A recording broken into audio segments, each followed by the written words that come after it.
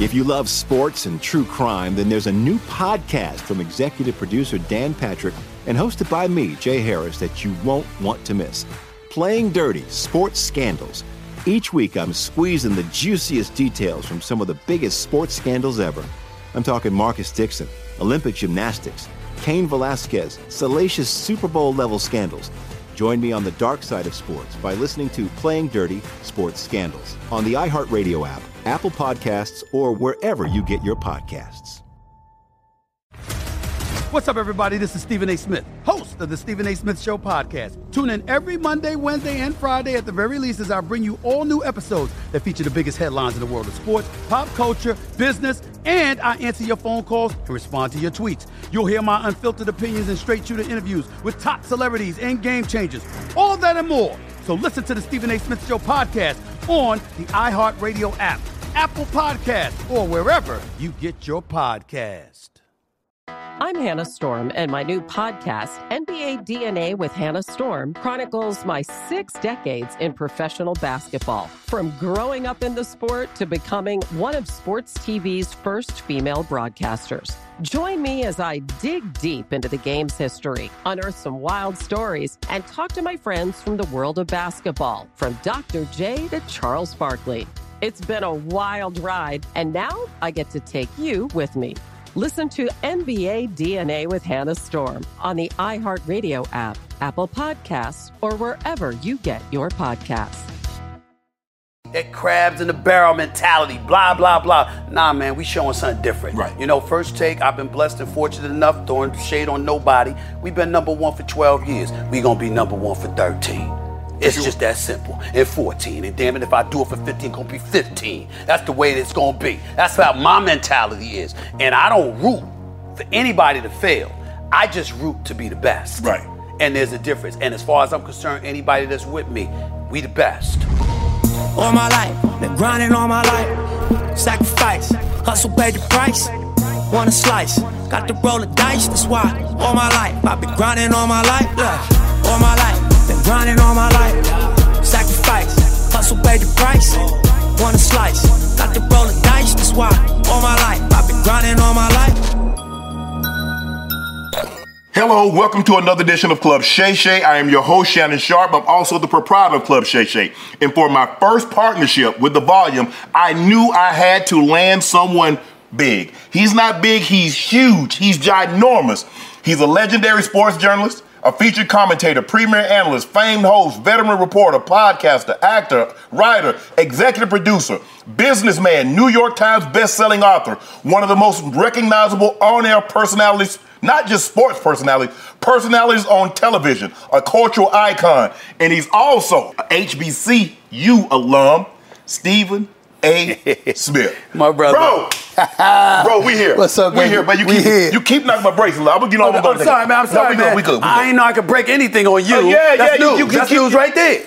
Yeah, Brad. I mean, I don't even. I'm gonna be able to keep this one because every time I hug somebody, it comes off.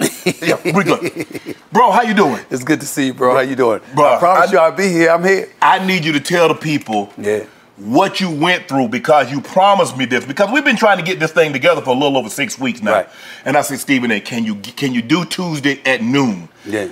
And you said, I'll do it. Yeah. But I want you to tell the people the lengths in which you went through to get here at noon. Well, what happened is that my pastor for the Christian Cultural Center in New York City, Pastor A.R. Bernard, had a fundraising event at a golf tournament in Long Island. Right.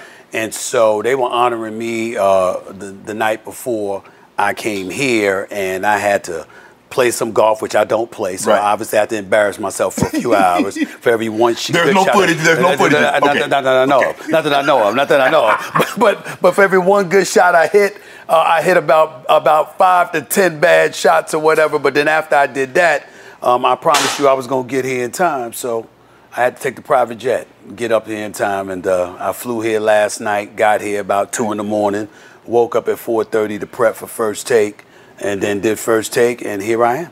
Bro, that's love. I really appreciate that. Of course. I know you talk about your pastor, but everybody that comes on, you know I have my own line of cognac. That's right. And I need to get you a bottle, and you'll leave here with a bottle. Ain't nothing wrong with that. I mean, he know I can get out. Nothing in excess. Nothing in excess. Okay, nothing in excess. But I want to toast you, bro, because you paved the way for a lot of guys. You made it. not just athlete. And I want to give you your flowers, bro. I appreciate you, man. Thank you so much, man.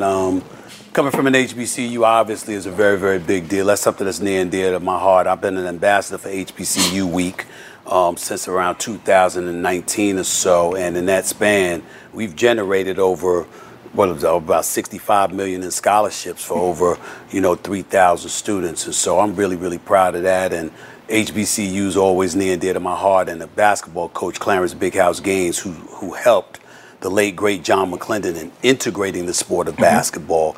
They were both HBCU icons, and both of them were big-time mentors of mine. And they knew I didn't have the game that was going to take me to the next level, but they knew I had the mindset and the tenacity to do what I could to help HBCUs. And all he ever said to me was, when I said, what can I do for all that you've done for me? He said, don't forget HBCUs. You make sure that you help any chance you get. And that's what I've been doing. What I tell people, Stephen A., is that when I went to when I went to Savannah State, I had no idea the importance or the magnitude of what was going on at the time. Right. It wasn't until much, much later that I realized that I had done something special. So when you're matriculating at Winston-Salem, did you understand what was going on at the time and how big of a deal it was going to be later? No, I didn't, man. All I was trying to do was get my degree. And to make sure that I positioned myself to have a career instead of a job. When I'm giving speeches, I constantly say to kids, there's a difference between a job and a career. Right. A job is doing what you have to do to maintain or elevate your quality of life. Correct. A career is doing what you want to do. Correct. It just so happens to do those things. Yes. And so for me, if you don't have an education, the chances of you being able to pull that off, even with the advent of social media and the opportunities that present themselves, I think it's a misnomer to think that you don't have to have any kind of education whatsoever and you're going to succeed from a normal perspective. There are abnormal examples, of course. There's always somebody that breaks the code, but for the most part, you got to go through that terrain. You got to go through that grind. And for me, it was always understanding that. So when I was at Winston-Salem, it was really about getting that degree and getting practical experiences. I did an internship at the Winston-Salem Journal. I did an internship at the Atlanta Journal-Constitution. Then I came back and did another internship at the Greensboro News and Record. Then back to the Winston-Salem Journal before I even graduated. And so for me, that was incredibly important, establishing that resume and really, really showing that I was a worthy individual, because if I didn't have those internships, something to prove that I was really, really committed by acquiring that level of practical experience, then it was going to be my resume against somebody from a PWI. Right. And if you're somebody from a predominantly white institution, chances are you're going to get the nod over somebody in an HBCU. Right. So I understood the climb. I understood the obstacles that I had to fight off, and that's what I went about the business of doing. Did you always want to go to an HBCU, or No. it just happened? Bro, it just happened. I didn't even know what an HBCU was until they came to offer me a scholarship. I had no clue. I heard about the United Negro College Fund, That's it. Lou Rawls, That's doing right. that every year. That's but right. he ain't never mentioned Savannah State. That's so right. I'm like, all I knew about was the big ones, the Grambling and the Southern University. Yeah, you know about Eddie Robinson. You know about Eddie Robinson. Yes. But that was about it, because the fact is that when you took at HBCUs, I mean, there's some up north like Bowie State and the Maryland area and what have you. But Maryland, for the most part, that's no. right. But for the most part, they down south. South, correct. They ain't out west. They ain't in the Midwest. They damn sure ain't on the East Coast. No. So if you're living in those places, you simply don't know. Right.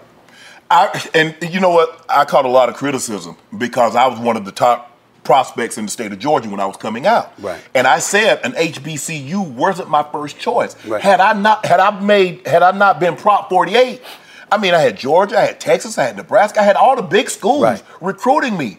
And more times than not, I'm like, but the best thing that I did, Stephen A., is when my former coach, rest his soul, Bill Davis, came down.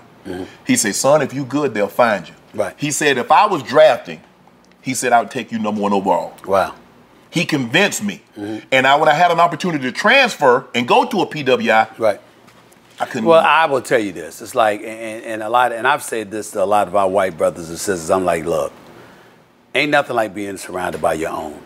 And the advantage... It's the pageantry. It's homecoming. Oh, my God. Oh, my God. They just don't understand. They just don't understand. I mean, the bands, the pep rallies. Yes. I mean, Lord. The band play the whole game. It ain't no, where they got the ball, you got to be quiet. The band plays the entire game, whether we got the ball or they got the ball. And then you got the step shows, and you got the sorors, and you got the frats, and you got the park. And everybody's coming back from 20 years, 30 years, 10 years, 15 years. Just stop. That's what I tell them, Stephen A. Just bring back memories. Just bring back memories. Let me tell you something, man. I listen, you've heard me. Listen, people see me on TV. You hear me complain about a lot of things in life.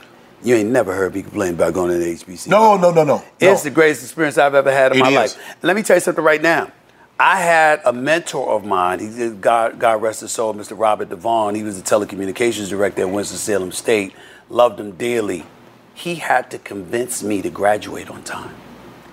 I wanted to do internships to delay and postpone graduation. That's how much I was living the life at Winston-Salem. You understand what I'm saying? Yes, I mean, it was and then everybody was like, well, you know what? You being disingenuous because you went and you did an internship in Atlanta. I was like, have you ever heard of Spelman? Yes. I have. Yes. You know what I'm saying? I mean, that's right down the block. That's right down the block. Okay. Atlanta just started, and look, Atlanta's always been Atlanta. That's right. It just exploded in the last 20. But Atlanta was back. Atlanta back in the 70s, in the 80s. Atlanta was like that. How about that? And then on top of it all, check this out. So you got to take a route. If you're going down, you're going I-85. If you're coming up, you're going I-85 north. Right. You're passing HBCUs en route. Yes. So it's like, yeah, I'm at Winston-Salem, but I'm stopping at Johnson C. Smith. You got Johnson C. Smith, you got Fayetteville State, you got Bennett College in Greensboro, all girls. I mean,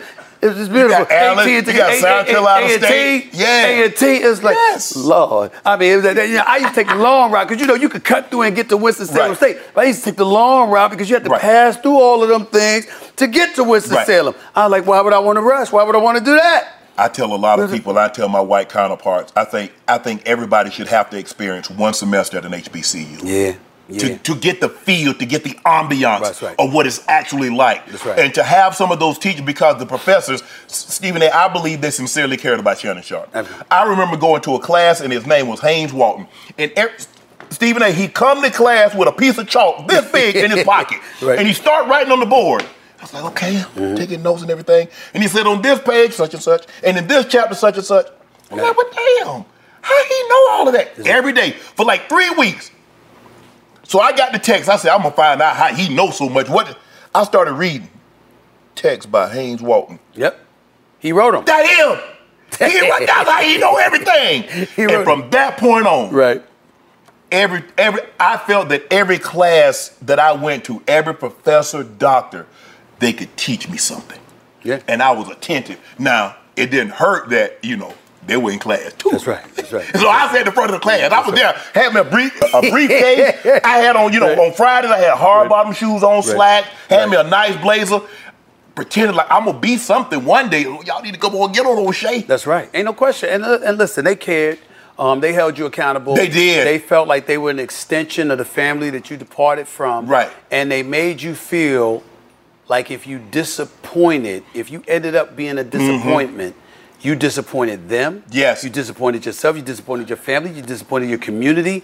It was at a level of accountability. And not only that, they highlighted the obstacles that were waiting for you. So it was like, listen, we've been here. We did it. This was waiting for you. Right. What you going to do about it? Right. And there's a sense of pride that kicks in. But more importantly, when you go to an HBCU, I think this is the most important thing for folks to understand, particularly as it pertains to black folks. Usually, in every walk of society, we are alone in certain respects. Yes. When you go to an HBCU, you got company. Yes. People who look like you, who share your cultural identity, who share your trials and tribulations, the obstacles, the pitfalls, everything. You literally are looking at people, hanging with people, and talking to people every day where your experiences are not foreign to them. They all know it. And so they're going to lift you up unless you don't want to be. Right. And when you don't want to be, they know to leave you to the side because you ain't about anything. Right. We going to stick with people who's about something. And that self-accountability elevates everybody. I think back, Stephen A., I started off, I was Prop 48, so I had to start off in developmental studies. Right. Developmental studies is remedial. Right. So in other words, all you're taking is classes that doesn't go towards graduation. Right. Dr. Joyce McLemore, I'll never forget, I had a reading class. And after 2 days, she called me up. She always called me Mr. Sharp. To this day, when I go back and see her at Savannah State, she calls me Mr. Sharp. She said, Mr. Sharp, I don't want to see you in next quarter. Yes. They all say that. She said, you're too smart. She said, you have no business being in this class. Right. Now, Mr. Sharp, I don't want to see you next quarter. She told a story, everybody, because at that time I ended up graduating, got my degree and playing in the NFL. She said, y'all see that young man on television? He was in this very class, but he worked his tail off to get out. And I did. A lot of my teammates were embarrassed because, it wasn't a regular class, Stephen. It was a trailer. That's right. And, it was right next to Peacock Hall where I went. I would go eat breakfast and walk right up in there just as proud because I wasn't ashamed because I put myself in that situation. Right. See, you shouldn't be ashamed of something that you put yourself in. Right. I put myself in that situation. But a lot of times people don't see themselves as putting themselves in that situation because they're not willing to absorb and accept accountability. See, the beauty of being involved with athletics is that you're surrounded by people who make you accountable for yourself. It's like a human mirror. You know when you didn't work hard. Right. You know when you didn't put in the work. You Correct. know when you didn't listen to the coach. You know when you didn't do all of these things. So that transitions to other forms. It could be the classroom. It could be anything else. I remember even before I got to college, 7th grade, it's in my book, Straight Shooter. My 7th grade teacher, Mr. Caravan, looked my mother dead in the face and she said, your son is not a dummy. She said, he doesn't listen with things he's not interested in. Right. He drifts. Right. So what happens is you think he doesn't know and he didn't understand. He never heard him. He will literally drift and he doesn't hear anybody anywhere. He said, but when you find out what he's passionate about, you'll have a star in your hands. Right. And that's what you said. And that came in handy because years later when I was a beat writer, especially when I was covering the 76 and stuff like that, I have this uncanny ability. I'm not saying it's a gift, but I have this uncanny ability. I have been in an arena with 20,000 people and I didn't hear a word. I didn't hear anything. Like I'm on deadline. Right. I got an article to write. I got 20 minutes to write 800 words. And I literally have the ability to block out all the noise. And it reminded me of what Professor Caravan said to my mother about drifting. Right. I drifted to a different place, except this time I saw the positive in it. Right. Because a lot of times if you're hearing that noise, you can't focus, you can't Right. concentrate, you can't get the Right. job done. Right. I could because I could lock in and I could tune out the noise. You sound like an athlete. If you've heard athletes say it's like everything slows down. Everything is moving in slow motion. I don't hear not one of those 85,000 or those 30,000 fans that are screaming. I hear nothing. Right. Everything is just hush. Yeah. And I can actually hear my heartbeat. That's how quiet it is, even though I'm in a stadium with 80,000. And those are the great ones.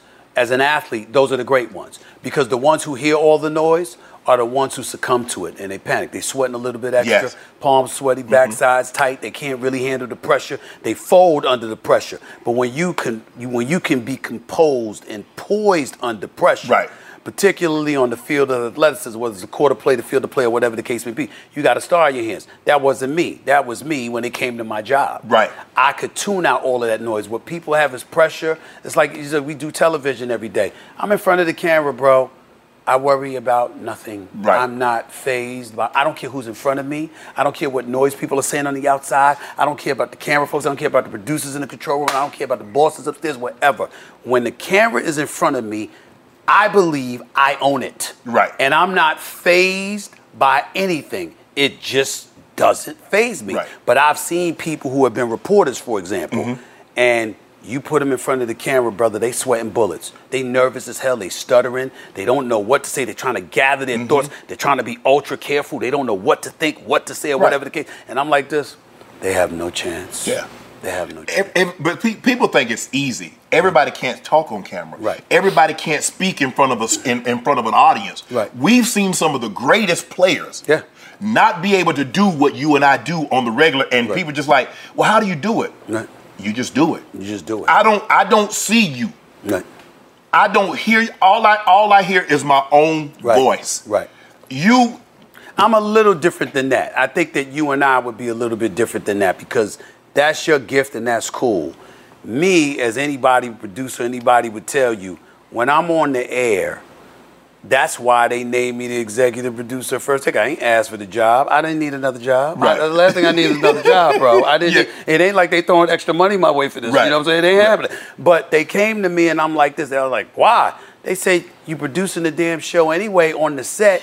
You looking at the camera. I know this camera is on. I know this camera is off. I'm imagining what the audience is doing because I have a connection with the audience. Right. This is what they want to hear. This is what they don't want to hear. This is who they want to hear from at this particular moment in time. This is who they want to hear from at this particular moment in time. All right, Steve, it's time to jump in. All right, Steve, it's time to lay back because the objective is the show. It's not me. It's not you. It's the show. Correct. And the objective is to make sure that the people on camera are maximizing their potential in terms of their presentation to the audience to grab them and to reel them in. Right. That's how I'm thinking. Right. And now it wasn't at the beginning. At the beginning, I was a lot like that. But as time went on, you're just seeing and you're saying, well, wait a minute. Why did this You're the quarterback. This person? That's what I've been. See, for me, I know what everybody's supposed to do. Right.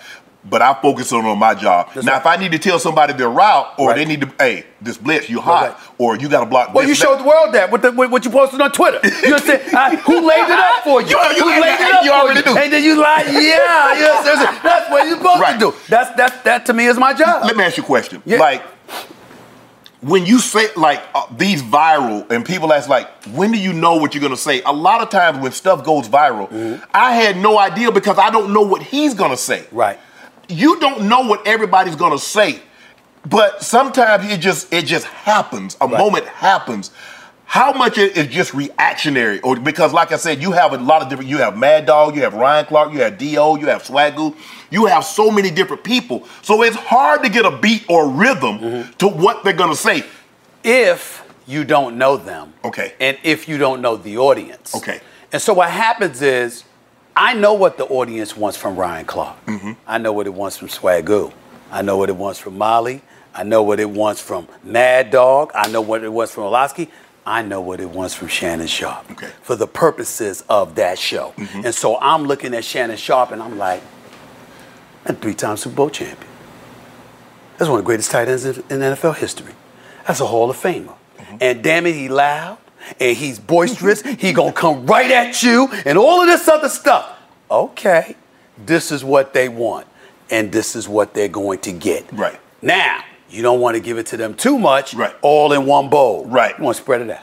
You want to sprinkle it out. Right. You want a little bit here, a little bit there, a little bit. All right, it's 10 o'clock. Boom. 10:15, here we come. The momentum is swelling. All of a sudden, it might be a little bit too much. You might want to dial it back a little bit because we coming at 11. Right. It might come at 11:15. We coming at 11:30. See, that's how I'm thinking. Okay. So it's like, okay, yeah, I want you to shine, and I want you to be you because I'm gonna be me. Right. And so here we come, and the audience is watching. How do you know that? Because you paid attention to the audience. Right. You're not sitting up there manipulating them. You're not disrespecting them. You're showing them you appreciate them because you're paying attention to what they're telling you and showing you they want. A lot of times you have talent and it's like, listen, this is my lane. And there's something to be said about that. When you know who you are and you know what you bring, that's not to be disrespected. That's to be appreciated. Okay, here's his strength. Well, if I have a different strength, how do I get to complement that so he can shine while we shine? That is the objective when you're trying to win. And it's applicable on the football field, on the quarter plate, or on the television set. But how many people are thinking like that? I'll tell you who. The winners think like that. The losers don't. Wow. It's very simple. You know what? I want to address some comments that you said because you said condolences in advance. Yep. He's the modern day Black Hulk. He's not used to getting beat down. That's right. Welcome to the beat down. Well, let me elaborate. First of all, obviously, I wasn't talking about physically. I got no shot. I mean, let's get that out the way right now. Let's get that out the way right now. You understand what I'm saying? Let's get that out the way right now. I was not talking about physically. I got no shot whatsoever. But you know, I've seen you debate quite often. Yeah. And I'm good at this thing. I'm listening for a champ. You could do your thing, but you know, you ain't never been up against me. You see, it's a little different going up against me. You see, what happens is you got people that are trying to win the debate to be right. Yeah. False. It's about your perspective up against mine. And who can convince the audience their perspective is better than the next. That's what it's about. You see, a lot of times it's a mistake to argue with Shannon Sharpe about the facts of football. You don't do that. Not if you didn't play. Right. Oh, no. Oh, please, you got no shot. But you can go like this. You know something? It's really nice. I heard what you said. But you see, you said this 2 weeks ago. That's not consistent with what I just heard. I mean, you saw this game right now. Now, I'm not you, but damn it, I got 2 eyes. Right. I saw that. Are you telling me what I saw was a lie? Really? You're sure about that? Well, didn't you say this a year ago? You see, these are the kind of things, like, you obviously, you love yourself some LeBron James. Yeah. You know they're going to happen. He the GOAT. He the GOAT. He's not. Say it with me. He's not. He the GOAT. He's not. I just got the phone with MJ last night just to remind him. You should have hung up on him. I hung up on MJ. Yeah. Say the GOAT. The blasphemy coming out of your mouth right now. Okay, it's okay. You can believe that. You can believe that. The man still going strong at 21. But we'll do. I'm sure. You know what? Right. The first LeBron topic don't need to be nobody. Need to be nobody there. Here's what's gonna hurt you. Because you see, when you talking like that, people are like, but that. No, I'm gonna sit back and let you talk, and then I'm gonna say, "You finish?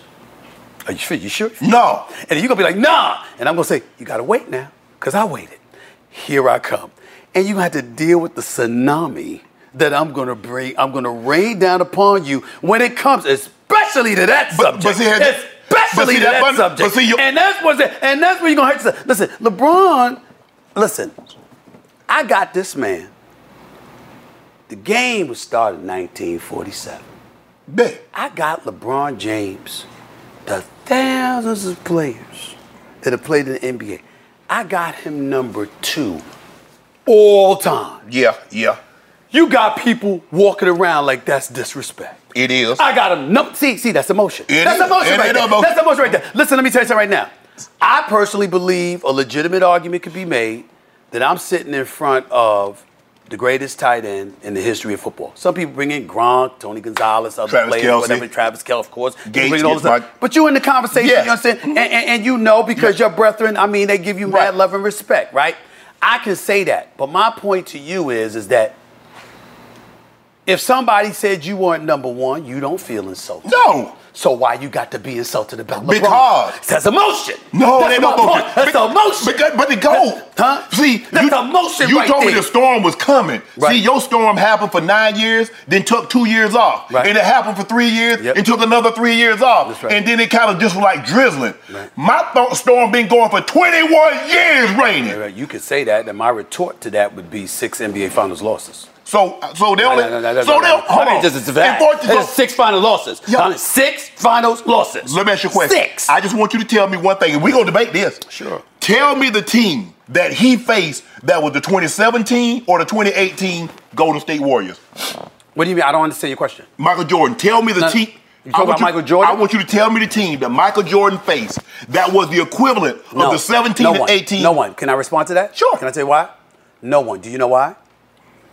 Because none of them had Jordan. No. That's exactly why. Okay, let me ask you why. See, that's the ultimate equalizer or usurper. Pick whichever one you want to pick. Do you understand that Jordan is 6-0 in NBA Finals? Yes. Do you understand that Jordan was MVP all 6 NBA Finals? Yes. Do you understand that Jordan never even allowed a final series to go 7 games? You understand that? It never went 7 games. I also know he didn't start going to the finals until Larry Bird back went out. Excuse me. 10-time NBA scoring champion.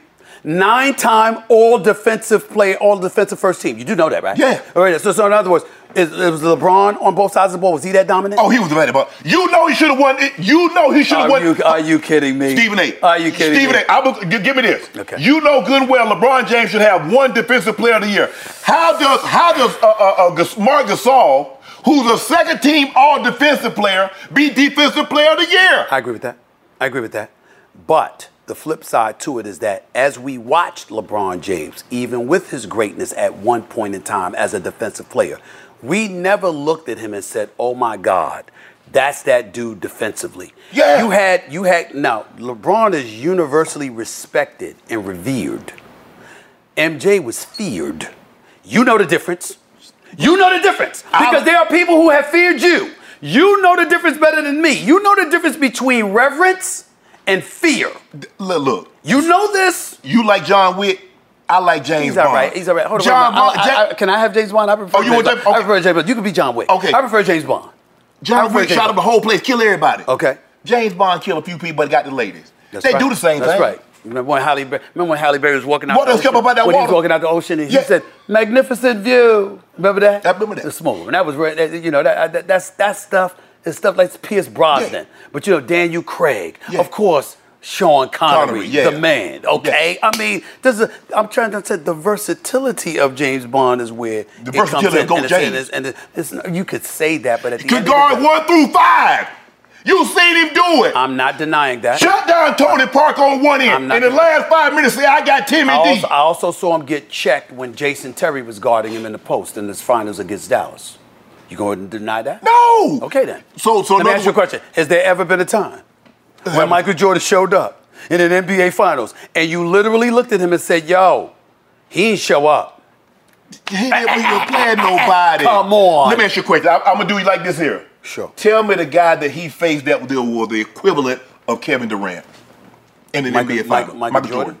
Well, I would or say Steph Curry. I wouldn't say the equivalent of Kevin Durant, but let's go down the list. He beat Magic for his first title. Magic was 73. Okay, I find you. I'm going down the list. Going down the list. I didn't hear you say that when Magic was here, but we'll talk about that. Magic we'll talk about that you later. know Magic. You didn't say that when Magic was here. But you didn't tell him that. The man that gone to nine finals in 10 years. I feel you on that. And by the way, he took Vlade Divac and those guys. Yes. It wasn't Kareem and Worthy and them. I got but that. you saw what he did to Jordan in the first game, right? Allow me. Put a triple-double on him. They had to put Scottie Pippen on it. That's cool. Okay, I ain't gonna say he backed him down. Made it look like Kareem and Caldwell Jones. Okay, go ahead. That's fair. Magic Johnson the first title, Clyde Drexler and the crew the second title, Charles Barkley, Kevin Johnson, don't ignore that, Dan Marley and them the third title. Good team. Okay. Peyton, the glove with Sean Kemp before he became Sean Kemp. One Hall of Famer. And then also you've got Karl Malone, John Stockton. Yes. And you have an NBA game that was considerably tougher at that particular moment in time than today's NBA game is in terms of physicality and what's allowed. Yes. So you can appreciate this. Yes. You can appreciate that. But see, when you can put your forearm on people, when you can hand check them, when you can do a lot of things you can't do now. Right now you get called for passing gas. True, you will. But it's a different game now. But here's the thing, Stephen A. Okay. What you and the old school guard have equated physicality with talent and skill. The guys in today's game are more skilled. I totally agree with that. Okay. I totally agree with that. But you would know this better than me because you were an all-world player. Even though the game of the NFL has evolved significantly, you know good and damn well that if you were playing in this time, you would have adapted. Yes. You played in that time, you adapted. Yeah. The game in the 60s and 70s, you would have adapted to those times. Of course. So what I'm trying to say to you is this. Michael Jordan was what he needed to be. If he was playing today, he would be what he needed to be in order to be successful today. Right. That's all I'm trying to say. When you see greatness on that level, you have to concede that that's the case. But see, all they asked Michael to do was to cook. LeBron had to cook, he had to clean, he had to wait tables, he had to take orders. Well, you could say that, but what I'm saying is if the brother's doing it on both sides of the floor, then obviously he's doing more than one thing. He's doing that too. But why is he doing more than one thing? How many guys you know that are top 5 scorers and top 5 assists? How about this? How about when Shaquille O'Neal with Penny Hardaway, Nick Anderson, 3D, Dennis Scott, and those boys were in Orlando, right? Yeah. How about the fact that they couldn't even get the ball past half court because Scottie Pippen and Michael Jordan had them on lock and key? Yeah, with Ron Harper. Full court press. We ain't never see LeBron do that. We never see LeBron do that. LeBron do that. You know, stop it. He never did it. You remember when He never did it. You remember when D Rose was the MVP? Y'all voted D Rose MVP. What did he do to D Rose in the playoffs? Excuse me. D Rose, what kind of team did he have? You couldn't tell me Joakim Noah and those boys was a supporting cast? They did enough to get the number 1 seed. So and you didn't say nothing. So what? You voted him MVP. That's why I called LeBron and told it. I voted him MVP and still picked Miami to win that series. I knew they weren't going to beat Miami in the best of 7. Playoffs are different. Yeah. All right? But that don't mean LeBron deserved the MVP. And oh, by the way, I don't even knock LeBron James for not getting the MVP because when you're that great, you're not going to put all your efforts in over 82 games. You're playing for April, May, and June. So this is entirely plausible. I'm very fair to LeBron James. You dial it back. Sometimes. Most times. Actually, I'd say all. It's just that I call it like I see it. I'm not emotional like you. No, you're emotional. I saw you. I've been doing my homework on you. Yeah, you know what? I got a call today for one Michael Jordan. He rolled up on me in a black SUV and rolled the window down. That's true. That was scary. I thought he was going to shoot. I thought it was a drive-by. It was in Denver. I thought it was a damn drive-by. It scared the living hell out of me. You understand what I'm saying? I mean, that's an absolutely true story. But at the end of the day, all I'm trying to say is that LeBron is phenomenal. He's great. We should throw no shade on him. One of the greatest ever. Top 3. I didn't see you saying one of them. First of all, he will never be greater than Jordan to me. But more importantly, let's go to Kareem. 19-time All-Star, 6-time league MVP, champion on a high school level. They don't get Kareem credit. Champion at UCLA, champion in the NBA. Okay, 6 times. Good Lord have mercy. Six all-time leading scorer before LeBron surpassed him. All of that stuff happened. I'm just saying, come on now. The resume is better, but I still don't believe he was the player that LeBron James is. Yeah. All right? But what I hold, and I'll say this to you, I'll tell you something that I very rarely said. If you took LeBron James' career from 2012 to now, and that was his history, from his first title to what he is now, and you wanted to make an argument against Jordan, I'm listening. The problem is we don't get to ignore those first 7 or 8 years where there were a couple of occasions where one, he was accused of quitting, and I don't believe that, by the way. I don't believe that. They accused Noah of drunkenness. No. I'm talking about this. God still gave him the art. I got you, but I feel you. But it's true, but it's still accused of drunkenness. Oh. But the point is, No, against Boston. I don't believe that. It was a lot of stuff going on with LeBron that's none of our business, that they were totally unfair to him, including his damn teammates. But that's a different story for another day. I never held that against him. Right. But when you got 4 games against the Dallas Mavericks in which people looked at you and said choke. If you say that, you know what? You cannot get past that. I can't argue out that one. I can't argue out that one. And that to me sealed the deal about the MJ LeBron comparison. So what if he were to win a title this year? Don't matter. At 39 years of age. So that don't erase Jordan. There you go. See, that's the argument that people have when I was talking about Tom Brady not playing well. I'm not trying to take away what Jordan's accomplished. I agree. He got those rings. Right. He got 6 Finals MVPs. Right. He has 6 championships. He has 5 regular season MVPs. Correct. If LeBron gets another title, Stephen A., I'm not going to erase what Jordan did, but he already here for me. Okay. All he's doing is just... But what I'm saying to you is I already talked about the Dallas thing. Yeah. And I talked about moments, which you can appreciate. What I'm trying to say to you is that when you are that dude, right, that doesn't happen to you often. That happened to Magic when they called him tragic because he had 84. Dennis Johnson 84 and all that stuff. We get all of that. You understand what I'm saying? But for the most part, that doesn't happen. And this is the kind of thing that you also have to pay attention to as well. Not only do you not get to say that about Jordan, but when you look at LeBron, think about this. You want me to tell you what I hold against him just as much as I held against the Dallas performance? What? The following year with the All-Star game. You got the ball in your hands. It's an exhibition. Oh, he passed It's an exhibition. It doesn't count. Right. It's all in fun. Right. Kobe claps his hand, God rest his soul. So and he's like, yo, let's come on with it. You got D-Wade on the court. You got Melo in the corner. Yeah. And he threw the pass. And all 3 of them, along with Kobe, descended on LeBron and said, yo, what's up? What you doing? Because they knew he was psyched out. He was messed up. And what I'm saying to you is that Kobe wasn't like that. MJ wasn't like that. D-Wade wasn't like that. In his first NBA Finals appearance, they down 0-2 to Dallas. D-Wade goes berserk, averages 37 in the last 4 games. Right. I'm just saying it's stuff like that. It's not that you look at LeBron and you diminish him. It's just that you can't elevate him above somebody like MJ when I got that evidence to support my argument. That's all. And that's why I got him number 2 all-time. God strike me down. I mean, my Lord. I mean, what an insult. I mean, the number 2 all-time in the history of the game, and it's an insult. Only you and Rich Paul and people like that feel that way. Most of us sane individuals know better. No. If you love sports and true crime, then there's a new podcast from executive producer Dan Patrick and hosted by me, Jay Harris, that you won't want to miss. Playing Dirty: Sports Scandals. Each week, I'm squeezing the juiciest details from some of the biggest sports scandals ever. I'm talking Marcus Dixon, Olympic gymnastics, Cain Velasquez, salacious Super Bowl-level scandals. Join me on the dark side of sports by listening to Playing Dirty: Sports Scandals on the iHeartRadio app, Apple Podcasts, or wherever you get your podcasts. I'm Hannah Storm, and my podcast, NBA DNA with Hannah Storm, digs deep into the history of professional basketball, along with my own, as one of the first female sportscasters. Now let's get you up to speed on what else happened around the NBA today. We talk to all sorts of people I interacted with, from Dr. J to Charles Barkley, and recap iconic moments. Yes, he's got it. Here he comes. Way rock the baby to sleep and slam dunk. As well as some of the wild stories behind the scenes. We were like, what? What are we in for? The scoreboard crashes before we even tip a game off. Today, the NBA is a global sports and entertainment giant. Players are multimillionaires and cultural icons. Iguodala to Curry, back to Iguodala, up for the layup. Oh, blocked by James. LeBron James. And these stories are about how we got here, both on and off the court. And what's next?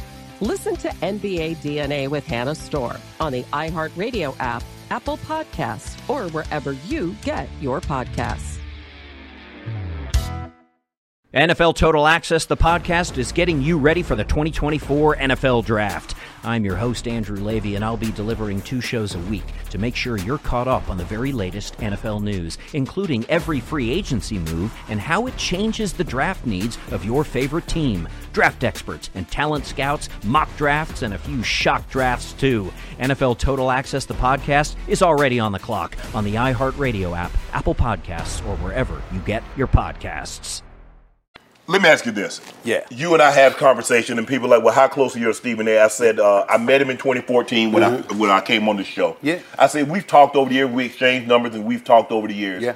But I said over the last year and a half or so, I was going through some things, and he was the one guy that was in this business that I felt I could talk to. It would stay between us, but he would give me sound advice. And so now you have your thing with First Take. You are the voice, you are the face of First Take, you're the first face of ESPN. What made you reach out, say, bro, I want you? Because I got love for you, bro. And that's just me being a man and speaking as 2 brothers. You know our former boss at First Take, Jamie Horowitz, who was over at, he brought you over to FS1 and all of that. And he knows my history. He knows what I stand for. I remember when I first, you can ask him, I remember when I first arrived on First Take, and I rolled up in there and I saw a bunch of white folks. And I said, yo, where the brothers and the sisters at? You don't think I'm going to be sitting here working with a bunch of white folks, do you? I don't mind white folks. I ain't got nothing against y'all. God bless you. You understand what I'm saying? We all brothers and sisters in the eyes of God when all is said and done. But you ain't going to just have me surrounded by a bunch of lily white folks. You better sprinkle some little pepper in here. A little pepper up in this mix. You know what I'm saying? And so, he brought one. And then the next thing you know, I picked 2 or 3 others and made sure to diversify that staff.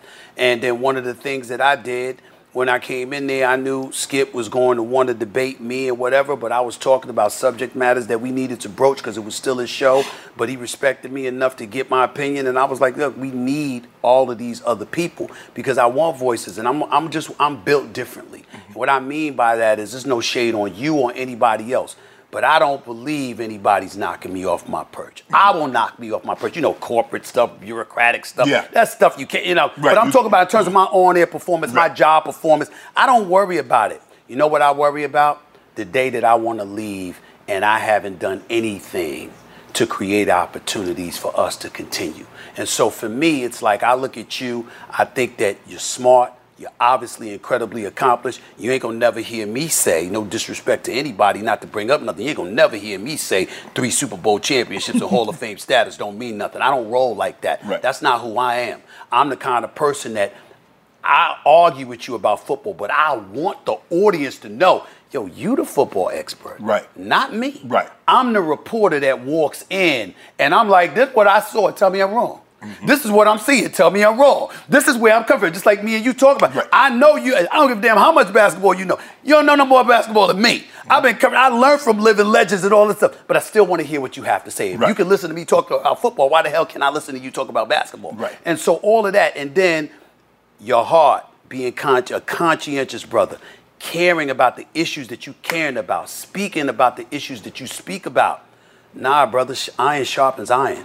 And yeah, I got Mad Dog Russo, that's white. I got Dan Orlovsky, that's a white dude. You see what I'm saying? You know, Jeff Saturday at one time, he was on the show. That's a white man. But the bottom line is I want it all. I want to make sure there's brothers, there's sisters, black and white, ethnic, you know, Hispanics, Asian, I don't give a damn who it is. I want to make sure we're representing America, and we make sure that everybody that looks at our show says, I can identify with what they're saying. But in the end, when it comes to me personally, you know, whether it's Ryan Clark, it's Marcus Spears, all right, it's Damian Woody, it's Louis Riddick, the list goes on and on. My brother Michael Irvin, that's now over at FS1, Keyshawn Johnson, these are my boys. I go back decades with these. These are my brothers. Right. You see what I'm saying?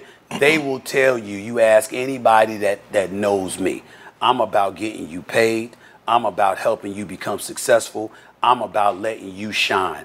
I'm not threatened by anybody's appearance. It's my obligation. But you heard it. do it. You've heard the comments. Yes. Man, Stephen A. Man, he's strong-willed. He brags. Blah blah blah. Right. Shannon, strong-willed. Iron. Yep. Blah blah blah. Yep. How is that gonna work?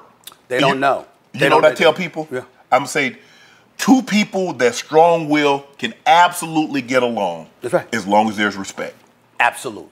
The moment one disrespects the other loses respect for the one that disrespected him. Right. So now it's just a matter of time. Exactly. And that's not going to happen. No. Because I don't roll like that. I don't either. I don't roll like that. It's like, yo, I'm going to argue with you about your points. But you know what? We going to agree. We going to disagree. But at the end of the day, we brothers, and we going to sit up there and try to do what we can to make our product shine. Right. That's our responsibility. Because if we do otherwise, all we're doing is inhibiting the other's success. Right. We're getting in the way of what we're trying to do. Right. That makes no sense whatsoever. Right. And not only that, it's setting a bad example for our community. If I really need to get deep about it. Because what happens is that, so they can't chill. They can't sit up there and do a show together. They can't get along. You see that crabs in the barrel mentality, blah, blah, blah. Nah, man, we showing something different. Right. You know, First Take, I've been blessed and fortunate enough, throwing shade on nobody. We've been number one for 12 years. We're going to be number one for 13. It's just that simple. And 14. And damn it, if I do it for 15, it's going to be 15. That's the way it's going to be. That's how my mentality is. And I don't root for anybody to fail.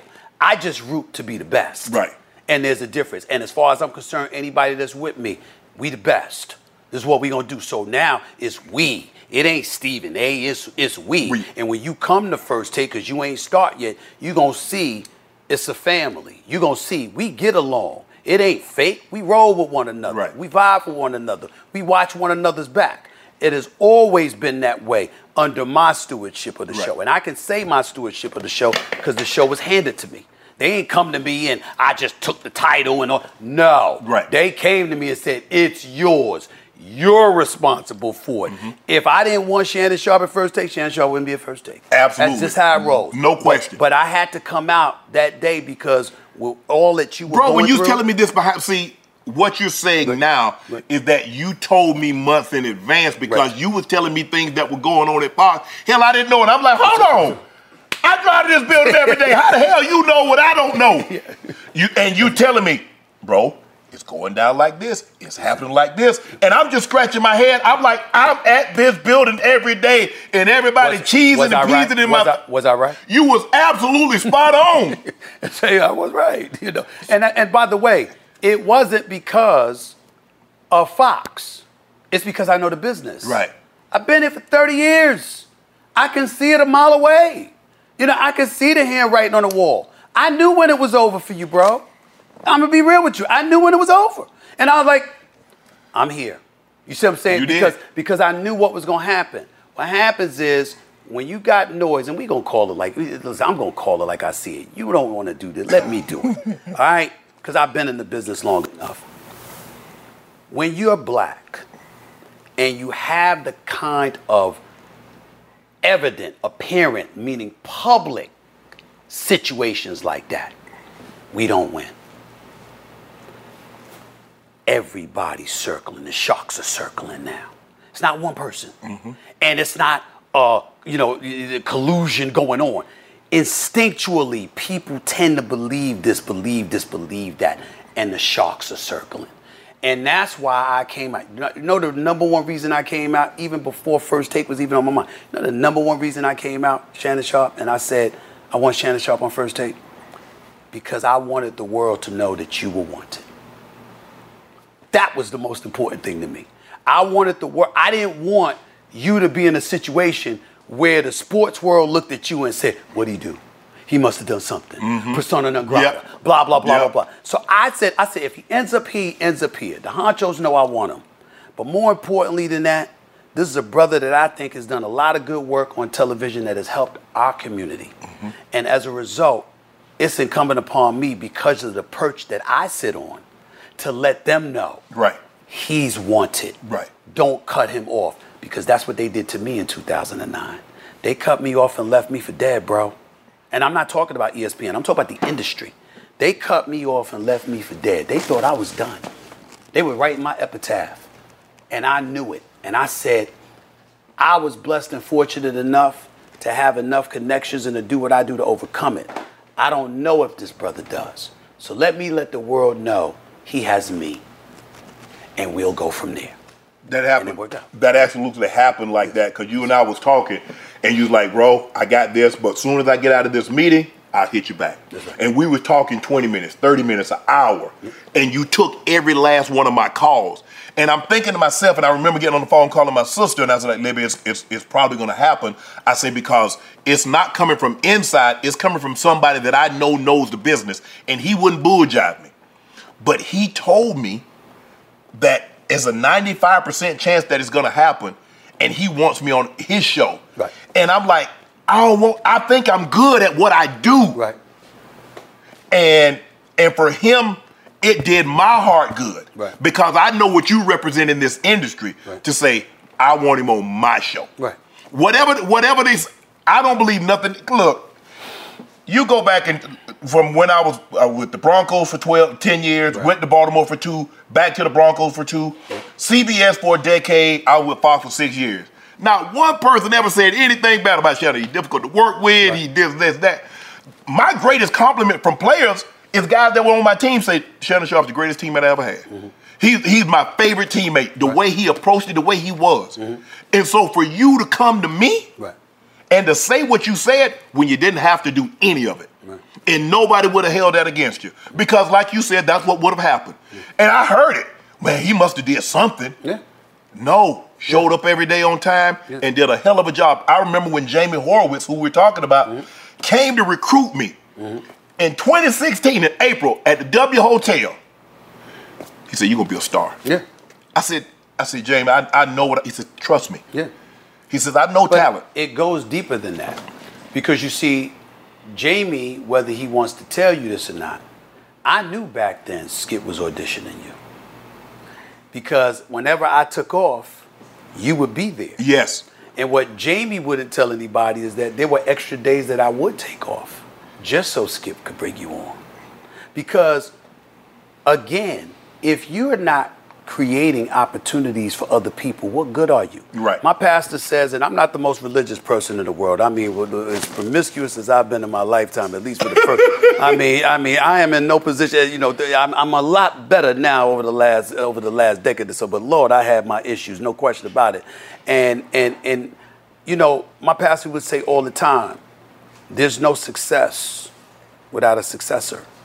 And so when I look at, you know, for me, all the brothers that are on the show, one of my proudest moments was when Michael Irvin came last year.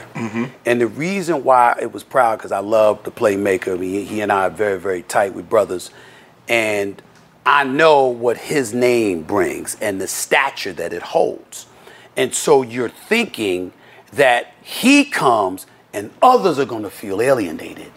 But if you watched him when he was on the show with us, it was a brotherhood. You see what I'm saying? He's a great man. And it was a brotherhood. See, you know him because you know how great he is. Exactly. He loves everybody. But it's like all of these, Orlovsky and RC and everybody, Swagger, they wanted to be on the air with him. Right. And so my point is that that's how it's supposed to be. Yes. It's like, wait a minute, the NFL constantly talks about what a brotherhood exists. Yeah. Well, guess what? First Take is a platform for a brotherhood. Right. So when Shannon... If you love sports and true crime, then there's a new podcast from executive producer Dan Patrick and hosted by me, Jay Harris, that you won't want to miss. Playing Dirty: Sports Scandals. Each week, I'm squeezing the juiciest details from some of the biggest sports scandals ever. I'm talking Marcus Dixon, Olympic gymnastics, Cain Velasquez, salacious Super Bowl-level scandals. Join me on the dark side of sports by listening to Playing Dirty: Sports Scandals on the iHeartRadio app, Apple Podcasts, or wherever you get your podcasts. I'm Hannah Storm, and my podcast, NBA DNA with Hannah Storm, digs deep into the history of professional basketball, along with my own, as one of the first female sportscasters. Now let's get you up to speed on what else happened around the NBA today. We talk to all sorts of people I interacted with, from Dr. J to Charles Barkley, and recap iconic moments. Yes, he's got it. Here he comes. Way rock the baby to sleep and slam dunk. As well as some of the wild stories behind the scenes. We were like, what? What are we in for? The scoreboard crashes before we even tip a game off. Today, the NBA is a global sports and entertainment giant. Players are multimillionaires and cultural icons. Iguodala to Curry, back to Iguodala, up for the layup. Oh, blocked by James. LeBron James. And these stories are about how we got here, both on and off the court. And what's next? Listen to NBA DNA with Hannah Storm on the iHeartRadio app, Apple Podcasts, or wherever you get your podcasts. NFL Total Access, the podcast, is getting you ready for the 2024 NFL Draft. I'm your host, Andrew Levy, and I'll be delivering 2 shows a week to make sure you're caught up on the very latest NFL news, including every free agency move and how it changes the draft needs of your favorite team. Draft experts and talent scouts, mock drafts, and a few shock drafts, too. NFL Total Access, the podcast, is already on the clock on the iHeartRadio app, Apple Podcasts, or wherever you get your podcasts. Comes on, yeah, you're going to be on the air with me. But guess what? Them brothers going to slide up in there. Yes. Y'all need to be with each other. Yeah. You need to be next to each other. You need to be, verbally knocking somebody like me upside the head when I'm coming at y'all like, yeah, I'm not a little journalist. I saw this. Yeah, you know what I'm saying? Like, look at this guy right here. You know what I'm saying? I mean, and we're laughing and having a blast. It's entertainment, bro, but it's information. Right. Okay? It's perspective. Yes. It's serious stuff that needs to be addressed. It's the whole gamut.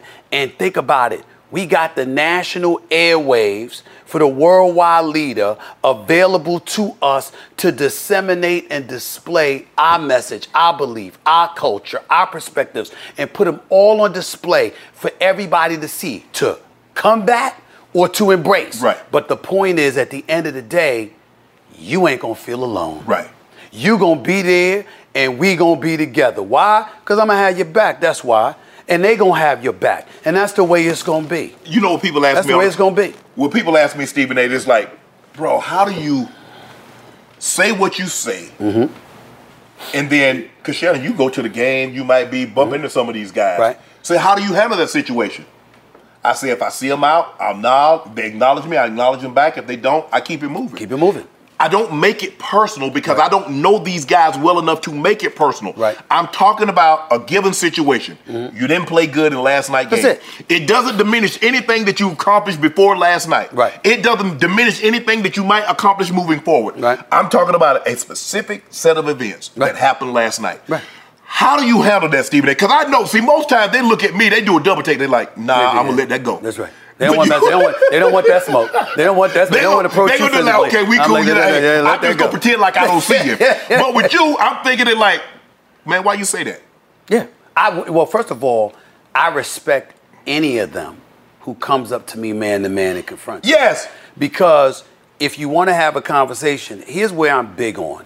If I said something publicly and I'm wrong, I'm going to correct it publicly. Thank you. I'm not going to do something publicly and then apologize privately. Right. Now, if I'm wrong, I'm going to do it. I'm going to do it publicly. I'm going to man up because that's the kind of man that I am. That's how my mama raised me to be. The other thing that I'm going to do, but if I'm right, I'm not budging. You ain't going to scare me. You ain't going to intimidate me. You ain't going to faze me. Let's get it on. Like I tell people all the time, figuratively or otherwise, it's not about getting your ass kicked. It's about what you're willing to take an ass kicking for. Mm-hmm. You got to be principled. Right. And you got to be somebody that's willing to stand on something. Yes. And I'm the kind of person that's willing to stand on something. I'm not trying to get personal. I'm talking about your game. Right. You ain't gonna listen. I've seen players do some stuff behind the scenes. Man, I'm walking out of a hotel room, whatever, I see whatever, and I'm like this. It ain't illegal or nothing like that, but I'm just going like this. I don't know what you're talking about. I keep it moving. Ain't none of my business. Ain't none of my business. Ain't none of my business. Right. I mean, but when you shoot 2 for 20, oh, that's my business. That's my business. When you losing games, that's my business. When you stinking up the joint, that's my business. When you're not showing up in practice, that's my business. When you sitting there bitching and whining and moaning about your money, but you ain't earning it, that's my business. Because that's your career that you've decided to put on public display. Correct. That's the difference. But your personal business, man, I always got you covered on that. As long as, don't ask me to assist in breaking any laws or anything like that, because I ain't going to jail for your ass. That ain't going to happen. But outside of that, I mean, ain't none of my business. I keep it moving. Football. Yeah. You love your team. I'm thinking you like all things New York. Steelers. You the Steelers guy. I'm a diehard Steelers fan because the first game I ever saw was the Immaculate Reception. Wow. When I was 6 years old. Mm-hmm. My dad, the Immaculate Reception, Franco Harris against the Raiders. Mm-hmm. And I fell in love with the black and gold ever since. Yeah, I still haven't given Neil O'Donnell for that interception he threw to Larry Brown in the Super Bowl. I still am recovering from that. I still haven't given Ike Taylor for giving up a damn touchdown pass to Demaryius Thomas that Tebow threw. Don't get me started. That probably was the worst moment. That might have been the worst moment of your own career. That might have been the worst one, Steve. Man, listen, man. I had, oh my God. I was with a girl I was dating at the time, and her fine self and everything, and I had my mind on other things. Yeah. And Tebow connected that pass. I collapsed face first on her living room rug and laid there for 2 hours. Didn't do nothing that night. Totally ruined my night. Yeah. Totally ruined the mood. He didn't want to do nothing. I didn't want anything. I was so damn depressed. Of all people, and I love him dearly, he's my friend. But that non-throwing Tim Tebow throw an 80-yard touchdown pass, I could not believe to save my life that happened, and I couldn't recover that night, bro. I was depressed. But those 2 moments are my worst as a Steelers fan. So, obviously, if you're a Steelers fan, you have to hate the Cowboys. Of course. Because in the 70s, of course, they always met in the Super Bowl. Yeah. And the Steelers always beat them down. Damn right. Roger Staubach and Drew Hill. Tony Dorsett, get your ass out of here. We coming. The Steelers took him out. Yes, Bradshaw, Swan, Stallworth, even Franco Harris, who I really didn't like that much as a running back. You understand? I like Rocky Bleier more than I like Franco Harris. He was the fullback. Right. But the Steelers and the Steel Curtain with Mean Joe Green, L.C. Greenwood, Jack Lambert, Jack Ham, Mel Blunt. I like, Lord, this is what it's all about. Yeah, Steel Curtain. Yes. I couldn't root for no New York teams. They didn't win any damn thing. They were terrible. They were terrible. They were terrible. Terrible. So now, you basketball, that's your thing. Yep. What's Stephen A's favorite sport? It's basketball, but I've grown to really, really love football because football has been established as an event. So that's Sundays. You know what I'm saying? When you come to New York one time, I'm going to bring you by the crib. I'm going to bring you by the crib, show you the crib. You know what I'm saying? I got the man cave. It's set up. Okay. It's set up now. So we going to watch the game together? Damn right. We can do that. We can do that with Ryan Clark, Marcus Spears, all that. We talk about come one time. One time I just invite y'all over. I'll make sure I got some catered food. Yeah, because I know you can't cook. Hell no. I cook some lasagna, cook some steak. But man, nobody eat no lasagna. Hell yes, we do. Who they think I am, Garfield? You might not eat the lasagna, you know what I'm saying, knowing you're watching your carbs and stuff like that. But some of us gonna eat it. But I will tell you this, I ain't cooking for a bunch of men. That ain't happening. But I'll tell you this right here. Right now. You're gonna go. Football has established itself as an event. Yeah. But really, the 2 things I love most is basketball, and nothing beats a big-time boxing event. Oh yeah. Like when I was at Errol Spence. I was there. I saw you. Right. It broke I picked Crawford to win. I didn't know he would win like that. Yeah. It broke my heart to see Errol Spence get whipped like that. Yeah, it really did. I didn't see that coming. I might be at Canelo versus Charlo. But see, my problem is that Charlo's moving up 2 weight classes. I'm scared for him. Now, he got mad skills, and he got heart, and he walks around looking like the bigger guy, but he ain't been in the ring with somebody that's punching him from 168 pounds. Right. In a real fight. Right. And so that's my concern. His brother got some issues that he got to resolve. That's what they say. But he's the natural super middleweight. Right. So he was the one who, in my opinion, should have been fighting. Right. Canelo, rather than this guy. But those big-time boxing events in Vegas, I mean, nothing beats it. I mean, the Spence fight was really big, but it's been a while since you had those. I remember going to the Mike Tyson and the Mayweather, where it was an event. Mayweather-Pacquiao, Mayweather-Canelo.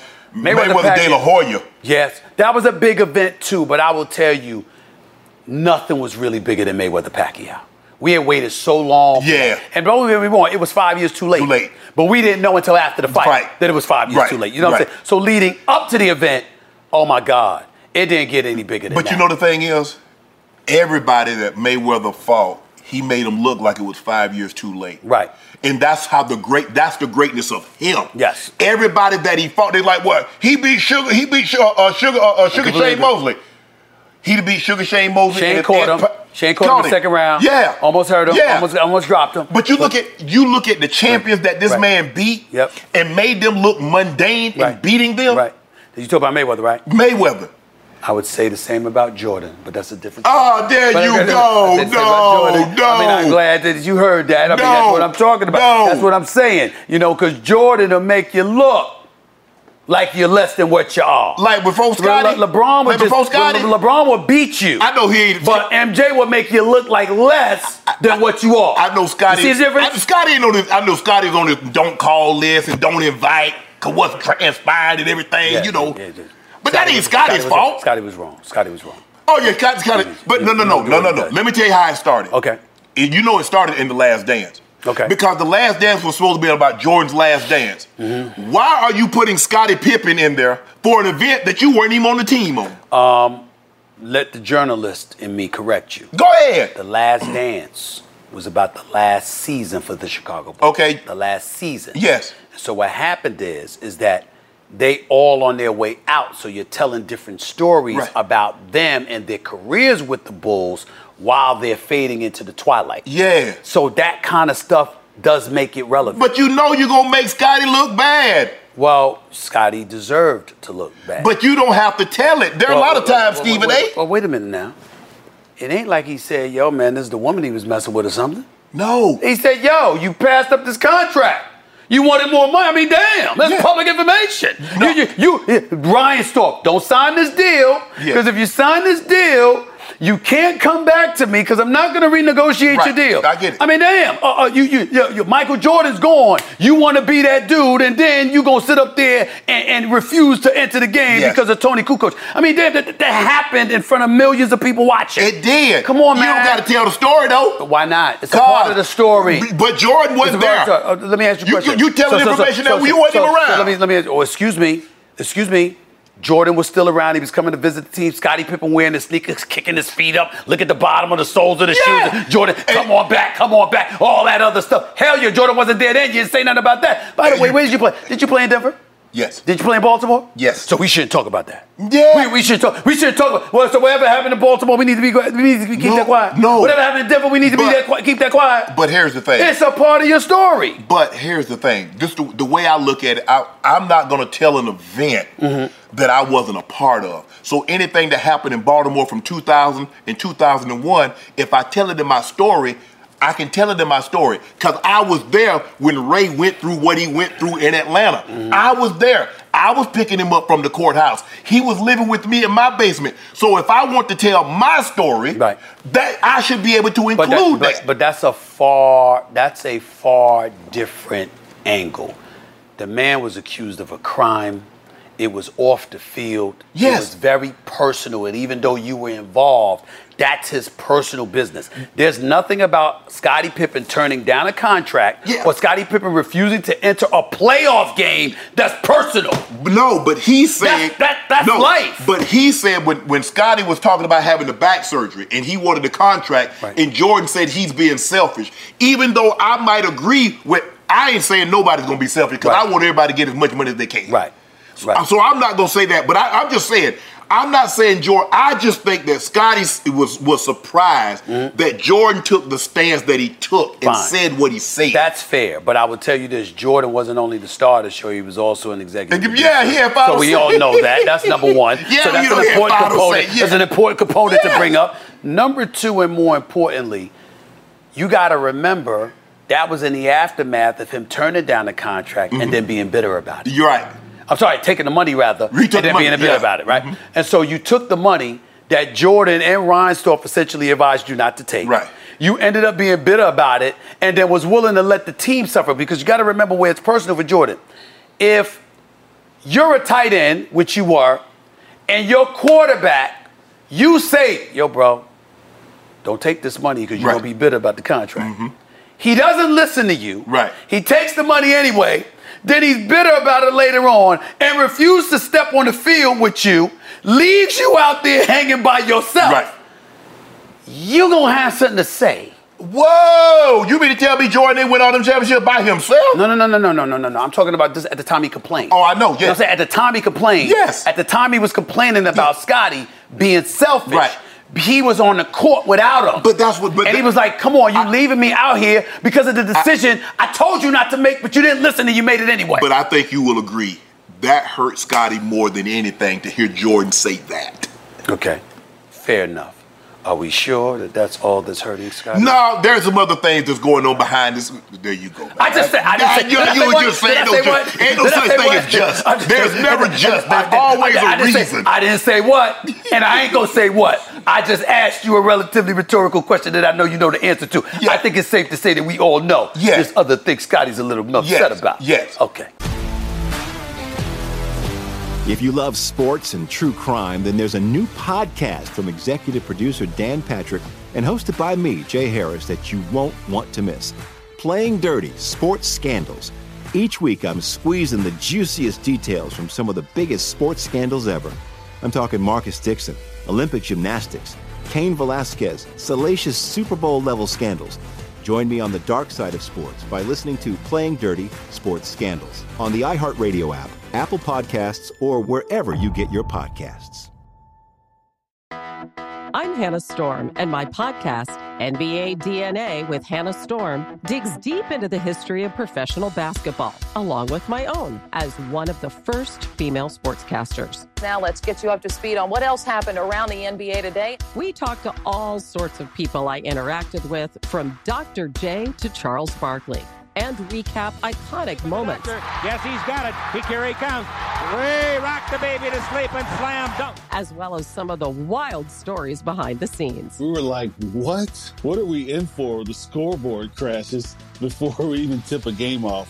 Today, the NBA is a global sports and entertainment giant. Players are multimillionaires and cultural icons. Iguodala to Curry, back to Iguodala, up for the layup. Oh, blocked by James. LeBron James.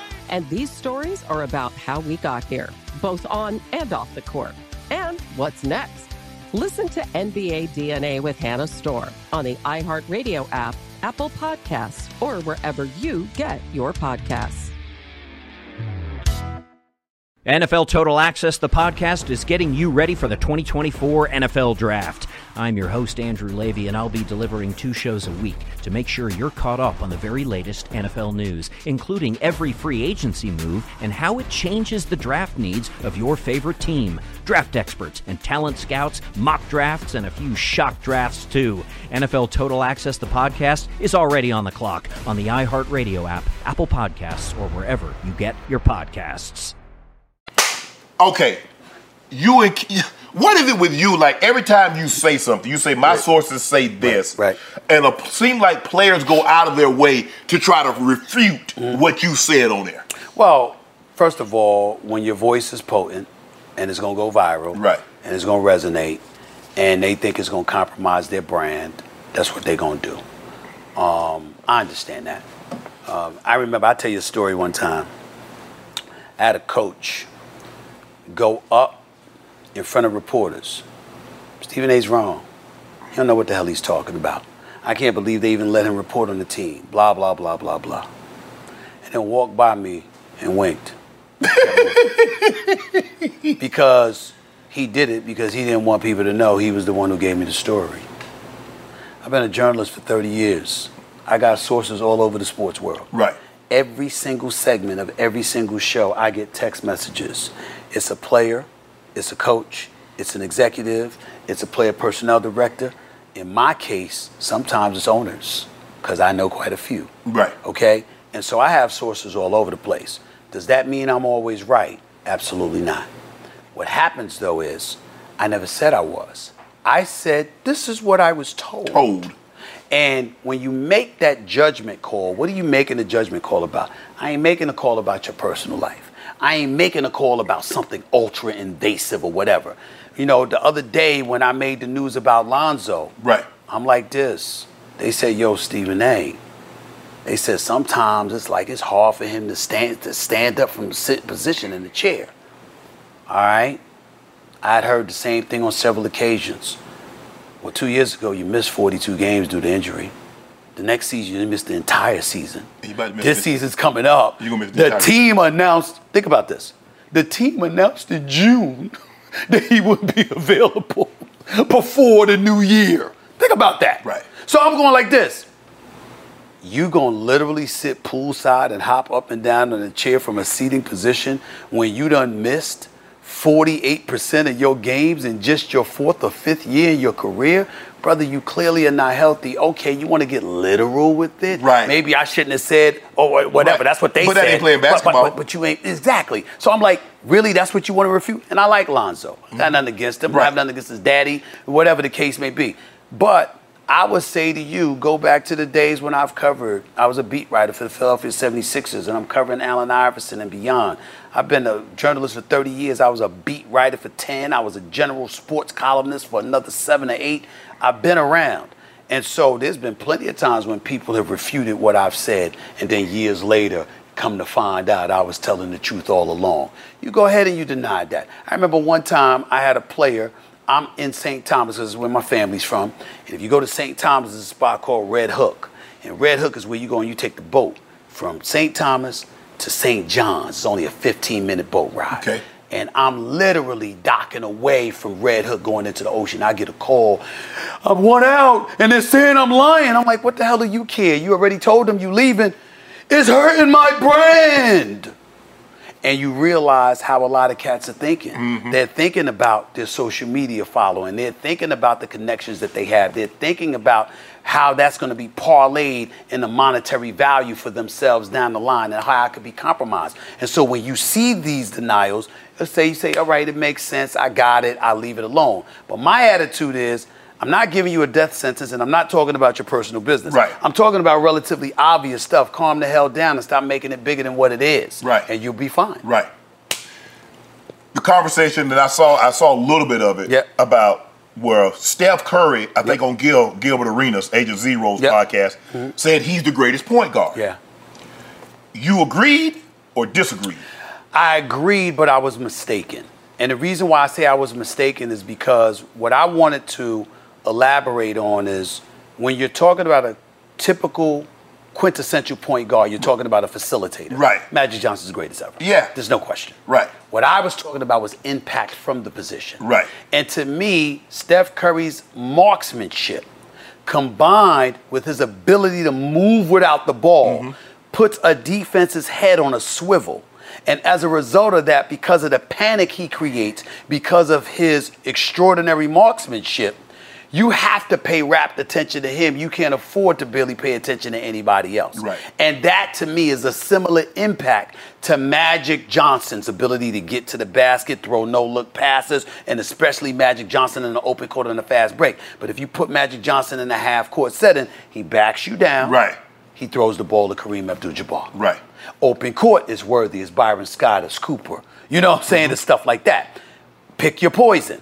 I was talking about impact. I wasn't talking about a quintessential facilitator that's a point guard. Because Steph Curry is clearly not that. Because that's what I'm saying. I look at Steph as a 2. Right. I understand that. Because all these got new age guys. Dame Lillard, Steph Curry, all these guys are 2 guards masquerading. Right. They're not the point guard. I'm looking at point guard like Magic, John Stockton, Jason Kidd, Mark Jackson. When I think point guard, that's what I'm thinking. I got you. Do we agree? We agree. I mean, listen, Magic Johnson is so phenomenal, and Michael Jordan's been arguing with me about this forever because Magic Johnson's the greatest in his eyes as well. So you know what I'm saying? It's one of those. And ain't no changing that dude's mind. Ain't no changing Michael Jordan's mind. You ain't got no snowball chance in hell of pulling that off. But he's right. And Eddie Johnson does NBA radio. He's absolutely right. He was talking about Mad Dog Russo, a historian. He was talking about he was absolutely right. We know that as a pure passer, Magic Johnson is the greatest facilitator the game has ever seen. Right. But I'm saying, as an impact, you could talk about Steph Curry being a 2 guard, but I would tell you he has the ball in his hands enough, the offense runs through him, and the impact his marksmanship creates just as much havoc as Magic Johnson created. Yes. And that's all I was trying to say, which is why, even though if you're talking about a prototypical point guard, you would pick others before him, if you're talking about impact, it's him and Magic Johnson. Yeah. Oh, there's no question. There's no denying that. Exactly. When you look at LeBron, let's take LeBron, and you were covering the NBA when LeBron got in. Yep.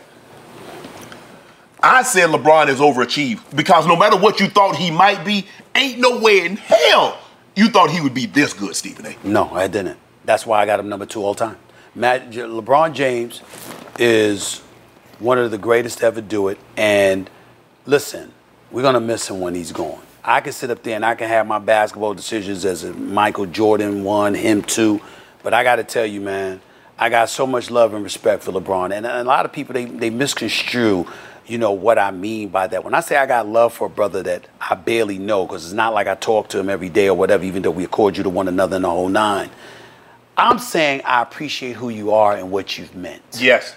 To our community, to basketball, to young men, particularly young black men everywhere. Yeah. This dude is phenomenal, man. And to be a guy that was on the cover of Sports Illustrated and the only blemish in his entire career is that I'm taking my talents to South Beach. Yeah. That is literally the only stain on his career. And he raised money for the Boys in Glory. I mean, it's ridiculous. A businessman extraordinaire, actor. He did a great job. They think I'm joking when I put the ticker on him. Great actor, great. Because we're so sensitive about LeBron James. Actually had a ticker created for First Take. Great actor, great businessman. Man, you had like 17 things. You had like 17 things. It's going to be there for you. It's going to be there when you bring him out. I said, can we get it out the way? Because I want to make sure he knows I recognize all the greatness about him. Listen, the movie Trainwreck, did you see what he did in Trainwreck? He was great. Yes. He was great. He did a great job, you know, with Amy Schumer, I believe. I mean, he was fantastic.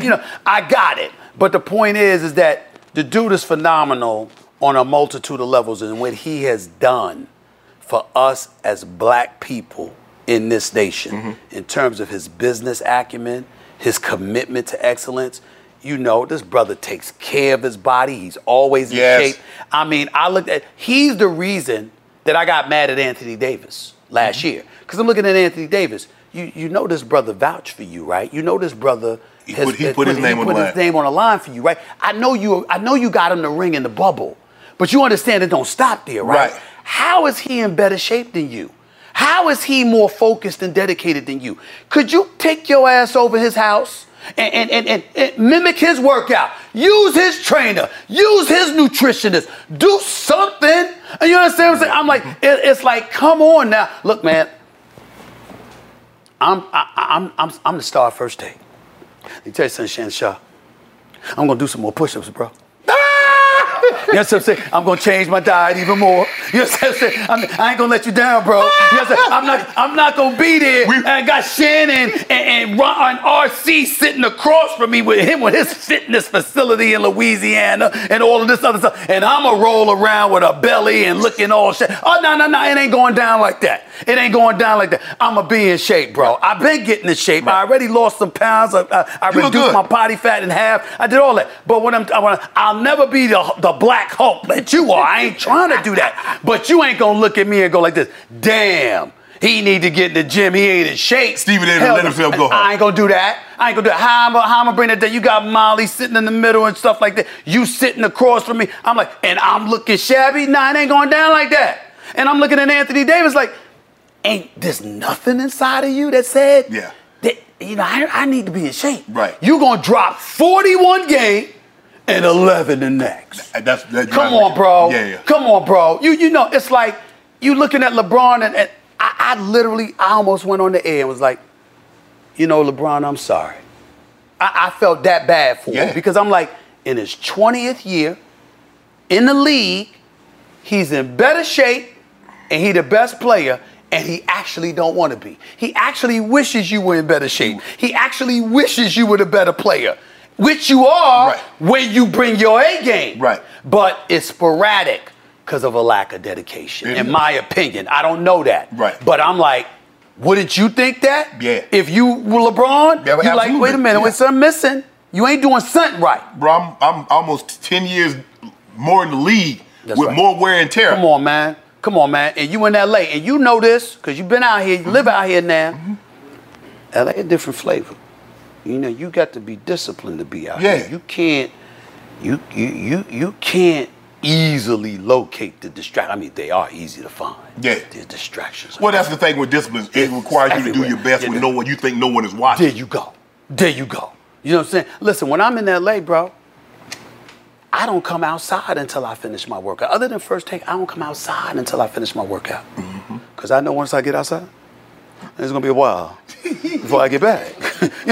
I'm just not going to. Without you here, you're going to be big, you're going to be without. There we go. I'm just not going to, you know what I'm saying? My girl, we going to be working together, guess what? That's right. We're going to be in the gym together. I'm not going in the gym with you, Shannon. I'm not doing that. I'm not. Listen, you want a meme that people will be laughing at me for the next 2 decades? Have me in the gym with Shannon Sharp. Come on, man. You know what I'm saying? That's like The Rock standing next to Snoop Dogg. We ain't doing that. We ain't the Snoop is my dog. You know I love you, baby. I love you. Come on now. I ain't doing that. I'm not getting in the gym with you. Just one workout. Huh? Just one workout. I'm going to work out I work out. You know what? I might do that. I'm going to wait a few months, though. I'm not going to do that just yet. Okay. Dame. Yeah, man. And James Harden situation. Yes, sir. Dame is, he saw James Harden get fined $100,000 for calling Daryl Morey a liar. He's like, I ain't trying to, lose any of my money. Yep. So, what's your take on those situations? Well, when I think about Dame, it's more sensitive for me because Dame could have demanded out on several occasions, and he never did. And it's Portland. It ain't like he didn't demand out of L.A. or Miami. Right. He didn't demand out of Portland. Right. Okay? And he was never going to get anybody to come to Portland. And he was never going to get anybody to come to Portland. So now that he's been there a decade and he's like, it's time. Look out for the brother. Now, should he have handled it a tad bit differently in terms of, all right, I shouldn't have said just Miami, try to work behind the scenes to get this done? Get to Miami. Maybe. He shouldn't have done that, right? But the bottom line is he's given Portland everything he's had. Right. And you moving in a different direction. You draft your number, the 3rd overall pick is your brother, Scoot Henderson. Play your position. Come on, y'all. Get it done, And so that's how I feel. I support Dame on that. James Harden is a different animal. And I like James. But James got to be more accountable. You got everything you want. They gave you everything but a pacifier and a bib in Houston. Whatever you wanted, they gave you. They did. Everything. Money, helicopter rides, massage therapists, masseuse, hang out at the strip club whenever you want, did everything. Go to Vegas whenever you want. Go to Vegas whenever you want. They gave you everything. And Daryl Morey took care of you. Right. To the point where Mike D'Antoni didn't even show negative plays of James Harden when James Harden was in the film room. He showed about everybody else. Wouldn't even show him in the film room. This is me covering the NBA. I'm telling you what I know. Then you force your way out. You want to go to Philly because you want to go with Daryl Morey. You want to follow him there. But they say no, so you want to go to Brooklyn. They tell you no initially. You show up to camp out of shape. You make it very, very clear that you ain't trying to do anything because you're trying to get the hell out of town. So they ultimately trade you to Brooklyn. You get in Brooklyn, you force your way out of there because you want to go with Daryl Morey in Philly, which is where you wanted to go all along. Now, although we can't absolve Daryl Morey, if you lied to the man, you lied to the man. Ain't nobody giving Ain't nobody blaming James Harden for that. 20 million back No, assurances I'm going to get this back. That's right. You know, if you told him that, you owe him that. Correct. Period. But why is anybody going to be sympathetic to James Harden with what James Harden has done on 3 separate occasions? Right. And now you're doing it a 4th. And you got to remember, when he was in Houston, I want Dwight Howard. I don't want Dwight Howard. I want Carmelo Anthony. Don't want Carmelo Anthony. Wanted Russ. I want CP3. I don't want CP3. I want Russ. I don't want Russ. And not one single championship to show for it. It ain't like you a champion making these demands. You getting paid, you a showstopper, we get it, but you have no championships to show for any of your efforts. At some point in time, somebody got to be willing to say to you, yo, can you give me a little bit more? Oh, by the way, don't get me started with closeout games in the playoffs. Yeah. We just saw what you did in the Game 7, 9 points, 3 for 11 shooting. In a Game 7 closeout game against Boston, you had them for Game 6. You were up 3-2 on your home turf in Philadelphia, and look what happened. Those are the kind of things that I'm talking about. And so when something like that happens, man, I can't support that. Right. I can like him and be cool with him, but I can't support those Some actions. of the decisions that he's... Can't do it. What's KD's legacy going to be?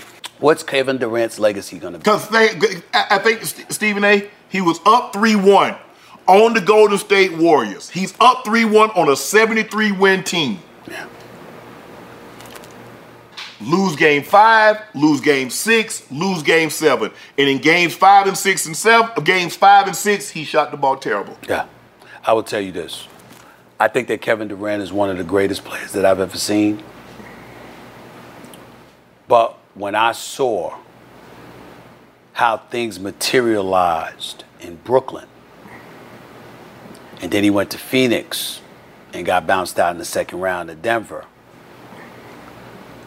what I said was, I can't put him above LeBron. I used to look at him and his offensive arsenal and think that. But what I realize is that I'm not showing enough respect and appreciation to the leadership that LeBron has exerted and exhibited. LeBron has been the face of every franchise he's been on. Even though D Wade was that leader in Miami. And when you look at LeBron, what he had to deal with Kyrie, you know, what he had to deal with when he arrived in LA, what he had to deal with all the vitriol aimed in his direction in Miami and stuff like that. Mental toughness, ultimately leadership, accountability, you know, of course, his years in Cleveland, of course. When you look at all of these things, he showed an ability to deal with things Kevin Durant did not. Right. Kevin Durant is a phenomenal player, a good brother, really authentic in a lot of ways. I got a lot of love for him. He is a 2-time champion and 2-time NBA Finals MVP. We can't tell. I don't care that he's playing with the Golden State Warriors. He averaged 35. He was the MVP. Yes. He balled out. You know, he showed his greatness. But the problem that I would tell you that was really put on display in Brooklyn, he needed to be a leader. But he doesn't want that. He's already told you that. And that's the difference. LeBron wants it. LeBron wants to be the leader. Right. LeBron accepts it. You know, Kyrie is Kyrie. And, you know, I'm not going to throw no shade. Me and Kyrie have had our issues. That stuff has been resolved. But the point is that at the end of the day, Kyrie, that is somebody that Kevin Durant, if he were that leader, had to reel in. Right. By simply saying, man, I'll bump all this. We trying to win the chip. Right. Kyrie doesn't hurt his ankle against Milwaukee in the playoffs. Brooklyn might have won it all. Right. Because I think they win that series against Milwaukee. I do too. And I think they could have beaten Phoenix. Right. You know what I'm saying? I mean, it's just that simple to me. And so when I'm looking at it from that perspective, I'm just saying to myself, you Kevin Durant, it's about living and let live and I'll do my job. Right. Nah, it's about making sure that the ultimate job is to try to win the chip. Right. And letting nothing stand in the way of that. If Right. you on a football field, Ray Lewis might have been the leader. You ain't gonna be quiet if you see cats blowing your opportunity to win the Super Bowl championship. Right. You're gonna be like, yo. And I remember when Isaiah Thomas, the great Isaiah Thomas, 2-time champion, Hall of Famer Isaiah Thomas, was arguing with me one time about Kyrie. And I said to him, it was over the vaccine thing. Right. And I said, I'm going to end this conversation right now, Zeke, by one simple question. If a member of the Detroit Pistons that was such an integral part of your championship hopes took that position, what would you have done? Isaiah started laughing. He said, as a team, we'd have snatched his ass up, we'd have sat him down, tied him up, and we'd have injected the shit into myself. He said, now he might have been mad at us. Right. But we would have done it. Right. I said, I rest my case. Right. All I'm saying is that at the end of the day, we trying to win. And anything that gets in the way of that is secondary. Right. To that actually being the priority. Right. That's all I'm saying. And I think Kevin Durant should have had that attitude, and I don't think he did. You look at the West, the Nuggets won the championship. I like Nikola Jokic. I think he's one of the 2 best players in all of basketball. Yep. You got Phoenix. This is a year Book and KD together. Yep. Bradley Beal joined. Yep. You got the Warriors, CP3. What's going to be his role in that situation? The Lakers, if Anthony Davis is healthy, I like that they have depth. Austin Reeves. I like him. How's the West going to shake out? First of all, we always root for the Lakers because they're in Southern California. Yeah. I mean, we if you ask me, do I want to go to San Francisco or LA? It's LA all day, every day. Yeah. Twice on Sundays. so just for my own personal preferences, it's always LA. LA, Miami is my dream scenario. That's why I was so miserable during COVID, because the one time I wanted to get my dream. Oh, you can just LA, go Miami. You go coast to coast. It was bubble. It was day in the bubble. I was so depressed. But I'll tell you this. I don't believe in Anthony Davis in terms of his availability. I'm not talking about his skill set. Mm-hmm. I'm not talking about whether he cares or not. I'm talking about injury prone, sporadic. There's something going on with him where instead of talking about me getting in the gym, you need to be talking to him to get in the gym, because he's just up and down. Yeah. It's like this brother sat up there and ate a healthy meal one day and then ate a bag of Skittles the next, and it's this plummet. Yes. You know what I'm saying? Yeah. I don't understand it. And I can't have faith in that. I think they'll make the playoffs. I think they'll be formidable.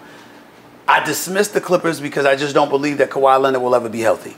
I just don't believe it. Well, Paul George has missed damn near as much time. I agree with you. That's totally true.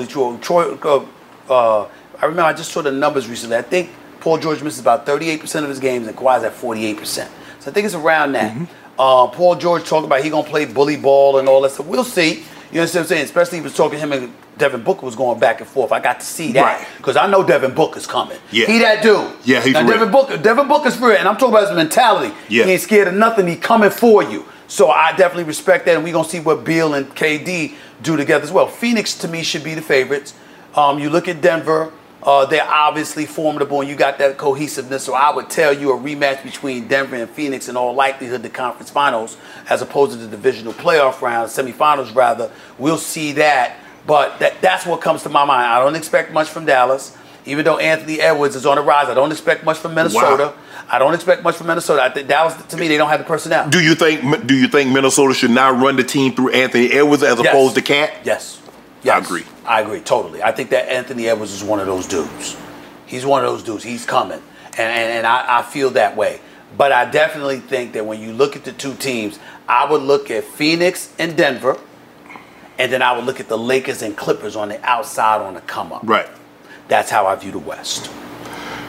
You didn't mention the Grizzlies. Obviously, the Josh situation. Hopefully, I think they'll appeal. I should have mentioned the Grizzlies. They're appealing his 25-game suspension. So I'm under the assumption that it's going to stick. Let's just say, for the sake of this argument, it's going to stick. It's going to stick. You've been outspoken. Yep. I've been very outspoken. Mm-hmm. And I don't know Ja, but if I could sit down, I just think I just thought he was moving in a direction that wasn't conducive to accomplish what he really, really wanted to accomplish. That's being an outstanding basketball player, be a brand, the Ja brand, being one of the faces of the NBA. Mm-hmm. I agree with you. What if there's some advice you could give him? I don't know how well you know his dad. I don't. I've met him both once. Ja's a great player. Ja's phenomenal. And I think that Ja is going to come back with a vengeance. You know, I really, really believe he's going to come back with a vengeance. He's going to wreak havoc. And I love the acquisition of Marcus Smart. Mm-hmm. I got Boston, by the way, as my favorite overall. Really? Yes, I do.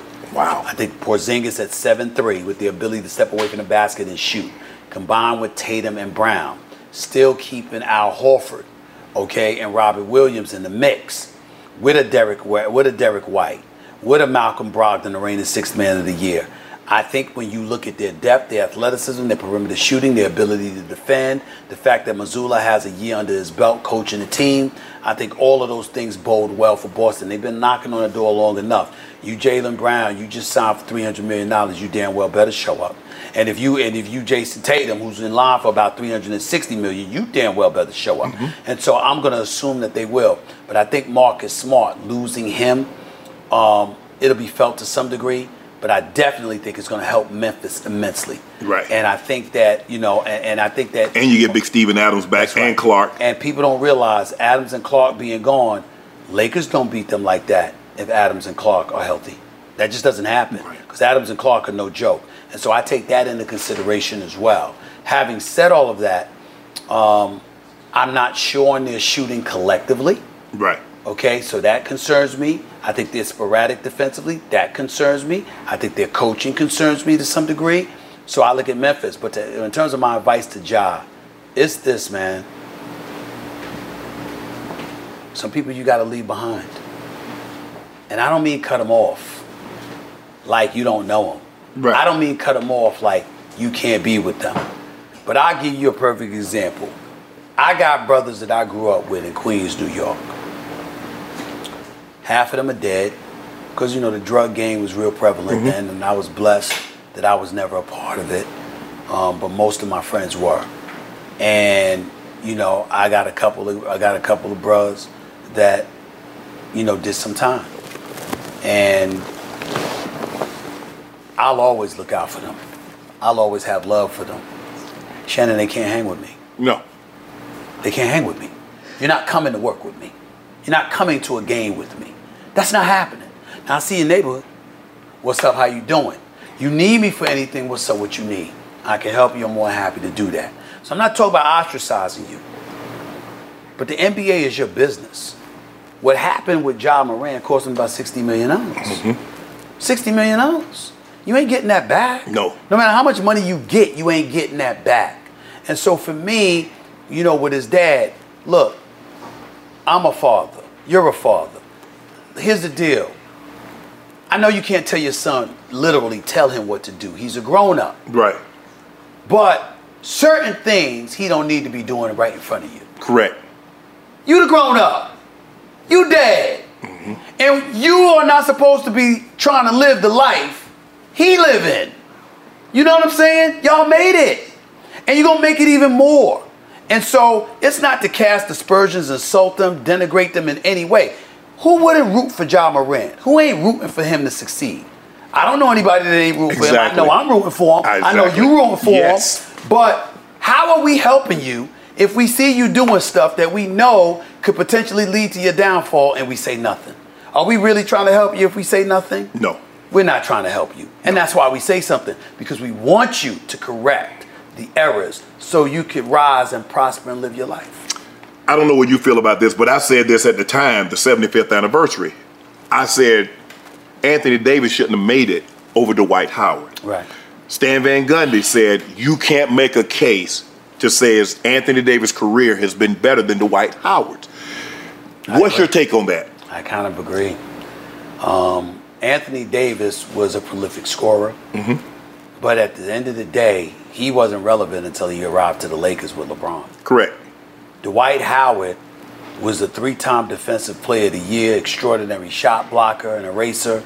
Was never the offensive player that Anthony Davis was, but certainly was just as impactful. Yes. And more successful because he was on a squad that Anthony Davis won a championship with as a reserve. Right. Which means he's got a ring too. Right. And so you offset that and now look at their careers. Yeah.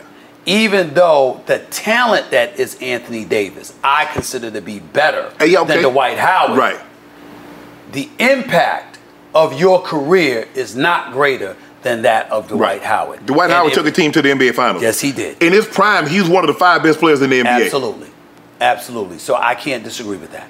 I can't disagree. I can say Anthony Davis is a better talent. Yes. But it also highlights what you must not be doing. Right. Because a lesser talent that is Dwight Howard was more impactful than you were. Right.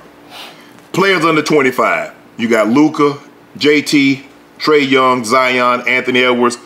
You know what? Zion. Because I've been very outspoken. Stephen A., you know I'm a nutritional guy. Right. I'm into bodies. And I said that he's just too big. Right. I said, y'all keep all Shetty, you don't know what's going on. I said, bro, the man is 300 plus. I can tell he's not eating the way he should in order to maximize. Too many burgers. Well, you know, in New Orleans, eating gumbo and etouffee and jambalaya. Everything. Yeah. So, how do we get Zion to understand? Because I think the greatest person that he needs to sit down and have an hour-long conversation with is Charles Barkley. He's a more athletic Charles Barkley. I just gotta be honest. I don't think he cares enough. Wow. I don't think he cares enough. I'm not saying he doesn't care. I'm not talking about caring. I'm talking about that fire, that passion, that is the end-all, be-all. Because I believe he's in a market he don't want to be in. I said that. I believe if he was in New York or someplace where he really, really wanted to be, we see a more dedicated Zion to his physicality. And the point is that I don't know that to be sure, but you can't walk around as big as he is. No. And tell me you dedicated. Right. You can't. You can't. Because even when you're restricted in terms of your mobility, you know what you'll do? You'll eat less and you'll eat better because you'll fear bloating. No. You'll fear blowing up and not being ready when called upon once you heal. Right. That hasn't been the case. Because if you eating bad while you're active and running up and down the court, what the hell you think you're going to eat when you can't run up and down the court? That's right. So now the 30 pounds that you took off because you was healthy and athletic and running up and down the court, you better put 50 back on. Exactly. And that's exactly how I feel. And because of that, again, I love Zion's game. I believe he's a potential superstar in this league. He's something to behold. But I think it's fair to question his commitment to his conditioning. Right. And if you're questioning somebody's commitment to conditioning, you're questioning whether or not they care. And that's really what it comes down to. Right. We was talking about players under 25. Luka, Jason Tatum, Trae Young, Zion, Anthony Edwards, LaMelo, Shai Gilgeous, D. Fox, or Jordan Poole. I'm going to give you one guy of all those guys I mentioned. Who you taking? A lot of people would say Luka. I'm going to say Jason Tatum. Jason Tatum's 6'9". Jason Tatum can shoot the three. I saw Jason Tatum drop 46 in a closeout playoff game 6 in Milwaukee. I saw Jason Tatum handle his business in a game 7. I've seen a young Jason Tatum who ain't even 27 years of age yet be a primary option on a team that's going to 5 conference championship games, championship series in an NBA Finals. I just look at him and I say, and not only that, we just talked about conditioning. There have been times when we've looked at Luka and we've said, he ain't in shape. He's getting in shape as the season progresses. Correct. We look at Jason Tatum from day one and say, he's in shape. Right. That matters to me. I would go with Jason Tatum. Andre Iguodala says, the player with the mentality that's closest to Kobe Bryant is Jimmy Butler. You agree with that? Closest to Kobe Bryant is Jimmy Butler. As far as mentality. You could say that. I would beg to differ. Who you like? Devin Booker. Jimmy Butler works. But the difference between Jimmy Butler and Devin Booker is Jimmy Butler doesn't care that much about offense until the postseason arrives. Right. Kobe cared about it all the time. Yeah. And Devin Booker cares about it all the time. Right. They coming out looking for their shot from opening tip-off. Jimmy Butler, sometimes you literally feel like you got to throw something at him just to make him shoot the basketball. Right. It's not a priority for him. And that is why I would say no on that Kobe comparison. Not much is known about Stephen A.'s private life. Yep. You, like myself, are very, very private. Yep. How have you been able to maintain that level of privacy? Number one, I'm quick to tell somebody to mind their damn business. And that's a kind way of putting it. And I will cancel a woman in a heartbeat that talks about my business. She utters my name. What? Publicly about us. She gone. I wouldn't hesitate. She happy for us. I don't care. I don't care. You know why? Because I want you to know who my woman is when she's Mrs. Smith.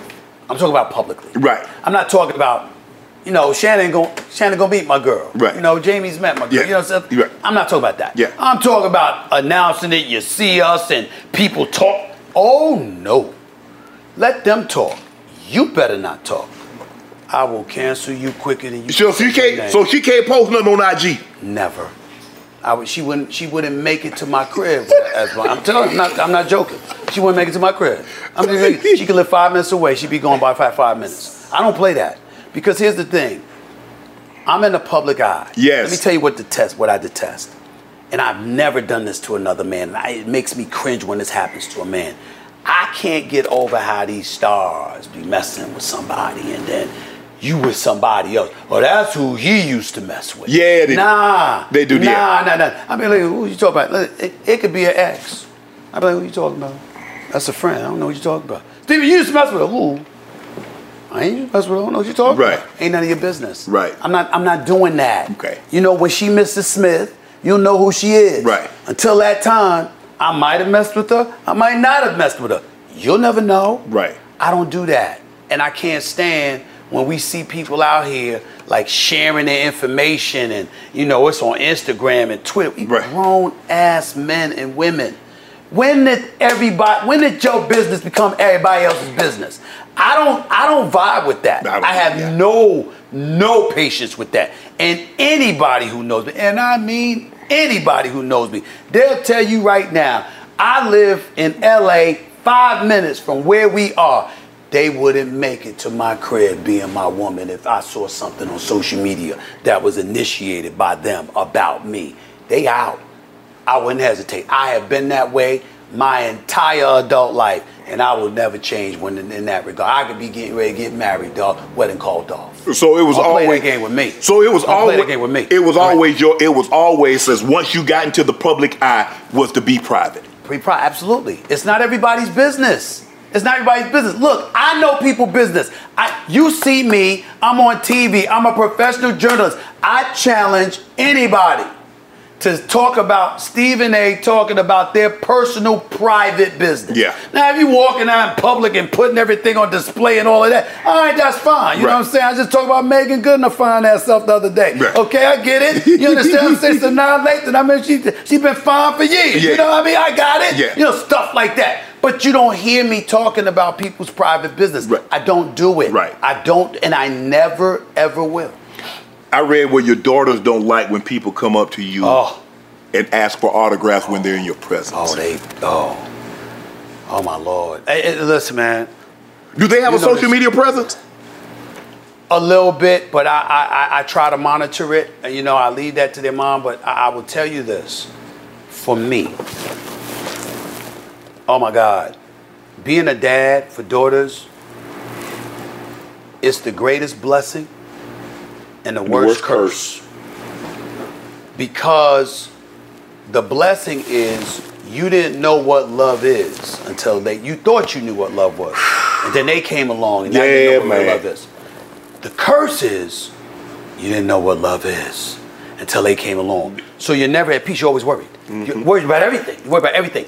And they did daddy's, daughters, so they like me from the standpoint like, first of all, I'm not that special. I'm just dad. What is so big about you? I mean, please. Yeah. Why? Yeah. All you do is talk on television. I mean, who cares? Oh, Lord. Can we hurry up, please? Yeah. What do they want your autograph for? I mean, but then they get attitude because it's like they're taking our time. Right. Hurry up. Right. Like literally. Right. And it's like, and I knew from the time my daughters was like 7, 8 years old. Mm-hmm.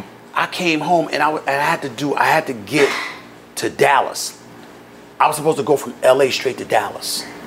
I literally flew home on the red eye just to take them to school and to give them a hug and a kiss. And I took them to school. They were all happy and bouncing around and all that stuff. And I drove them to school. And I said, okay, Daddy got to go. They're like, what? And I was like this. Eyes popping. They got to go to work. Right. in Dallas. Crying. And the teacher's like, just go. Right? And I get on the road. I'm going to the airport and I call the school to speak to them. And they're like, could you call back later? They don't want to talk to you right now. And I'm like, this is 7, 8 years old. Right. And it's like, and I knew then my life's over. Mm-hmm. It belongs to them. They run my life. Right. So I squeeze in things for me. Right. But they're the generals. That's how it goes. Do your kids watch? Your kids, they're at the age now, they understand what you do. 15 and 14. Yeah, so they understand what you do. Yes. They know who Dad is. That's right. And they see me lied on a lot because a lot of times I've been accused of saying something or doing something and they didn't know better. Or I was accused of being someplace and they're like, Daddy, you was with us. You know, but it's like, it is what it is. They understand it. And I tell them it's about tough skin. You can't overreact to everything. You got to understand when you're in the public eye, people are going to lie on you all the time. They're going to invade your privacy. They're going to instigate stuff. They're looking to provoke a reaction. And I can't give it to them because if I do, then I take the bait and it can jeopardize what I'm trying to build. Right. And so you explain those things to them and you hope that they understand. What advice would you give a young journalist? Because, you know, the newspaper business is not what it was when you got into it. Yep. Everybody gets their, you know, because it's so instantaneous now, Stephen A. You got social media. Yep. So now ain't nobody just sitting there watching the 6 o'clock news. And ain't nobody just reading the newspaper. Right. So what advice would you give young journalists? First of all, understand that everything feeds off of information. Mm-hmm. You've got to be about the business of acquiring intel and information because that means you have something to talk about. Mm-hmm. You have something to write about. You have something to express opinions about, whether it be via radio, television, podcast, newspaper, magazines.com, whatever. Content is king. Right. Content will never go anywhere. How people are receiving that content is what has changed. Linear television was once here. Now it's dissipating before our very eyes. There are some people that are projecting within the next decade, YouTube will be more popular than some of the networks, if not already. And so you have to take that into consideration. That's point number one. Point number two is that you're trying to build something, build a brand, know who you are, know what you stand for, recognize what gravitates folks towards you and what doesn't. And that's how you go about the business of building something. Number three, master your business. You got to know what you're talking about. You got to know what you want to do. A lot of people want a podcast. Well, do you know what comes with a podcast? It ain't just a microphone and a camera. There's a production team that's behind the scenes. Mm-hmm. There's a sales and marketing angle. There's a sales angle that comes with it. A marketing angle that comes with it. A technological angle that comes with it. There's people operating these cameras, you know, these microphones, you know, making sure the audio is right, etc. Well, how much is that going to cost? Okay, what level of course comes with it, okay? One of the things that I would give advice to a lot of students on the come up, no matter what major you take, minor in business, because everything comes down to business now. You've got to be about the business of knowing what your business entails. That way you know how to do business. You know what you're negotiating. You have an idea what it entails. You know when you've made mistakes and how to pick up on that. I started my own podcast months ago. I've made a lot of mistakes. Why? Because I never had a podcast before. Right. I had to learn through osmosis. But I put myself through that fire initially on purpose. So when it grew, as it's been growing, then I'm in a position to now make the proper decisions because I use that, that infancy period to really learn and gain knowledge about the industry, how much it's going to cost, what my losses and my profits look like, et cetera, et cetera. Right. All of those things are things that you have to know because the business itself that used to exist is no longer. Now they're looking for you to bring your business to them. Shannon Sharpe, you own your own podcast, Club Shay Shay, over 1 million followers, doing your thing. Proud of you, my brother. Keep doing your thing, no doubt. you got to keep doing that. Right. You own and operate your business, and there's people around you that's working for you. So you're going to be attractive because you're bringing a business to a potential network to buy, to lease to, et cetera, et cetera. They don't want to just employ people anymore. They don't want to deal with that overhead. Right. They don't want to deal with the expenses that come with the overhead. They want you to deal with that now. We'll Pat give you McAfee, X, you Pat run it. McAfee, the deal he just signed with ESPN. You got so many people hating on him. Shut up. All of y'all shut up. Yeah. The man had his own business. He spent years developing his own business, betting on himself, just like you bet on yourself, just like I'm betting on myself. Correct. I just started betting on myself because I was hindered contractually, and I had a lot of obstacles to overcome in my career before I could get to this point. Although this was always the vision, I had to start late. This is what comes with it. When you know those things, you become a business. And as Jay-Z would say, I'm not a businessman, I'm a businessman. And that's what people want to see. I'm going to get you out of here on this one. Yeah. We both worked with Skip. Yeah. You worked with him, I think, a little longer than I have. Yeah. And we both have given him credit for opening up his platform and allowing us to be who we are. Yeah. And we could grow our own platforms, become, as you mentioned earlier, businesses of ourselves. What's for the people, I don't know how many people have heard, and I'm going to follow up after you. Sure. Skip, what's he really like? Because I think the thing is, if you've never met him, you just see him on television, you say, okay, that's him and who he is. Skip's a different beast. I don't know if you can just describe him in one simple way. You can. You can. This dude's definition of advice is Diet Mountain Dew. This dude was in the 60s and in the 70s running anywhere from 5 to 8 miles a day. Eating the same meals for breakfast, lunch, and dinner. Introducing himself to his now wife and their first date. You will never be more important than my job. Get over that from now or don't bother. I mean, that's his definition of turning her on, I guess. So I'm like, I'm just like, he's a different animal. Right. You know, and there are highs and lows that come with him. Correct. He knows that. There's highs and lows that come with me. There's highs and lows that come with you and everybody else. And that's the way it goes. But, you know, I'm a man first. And it's about a core decency of appreciation.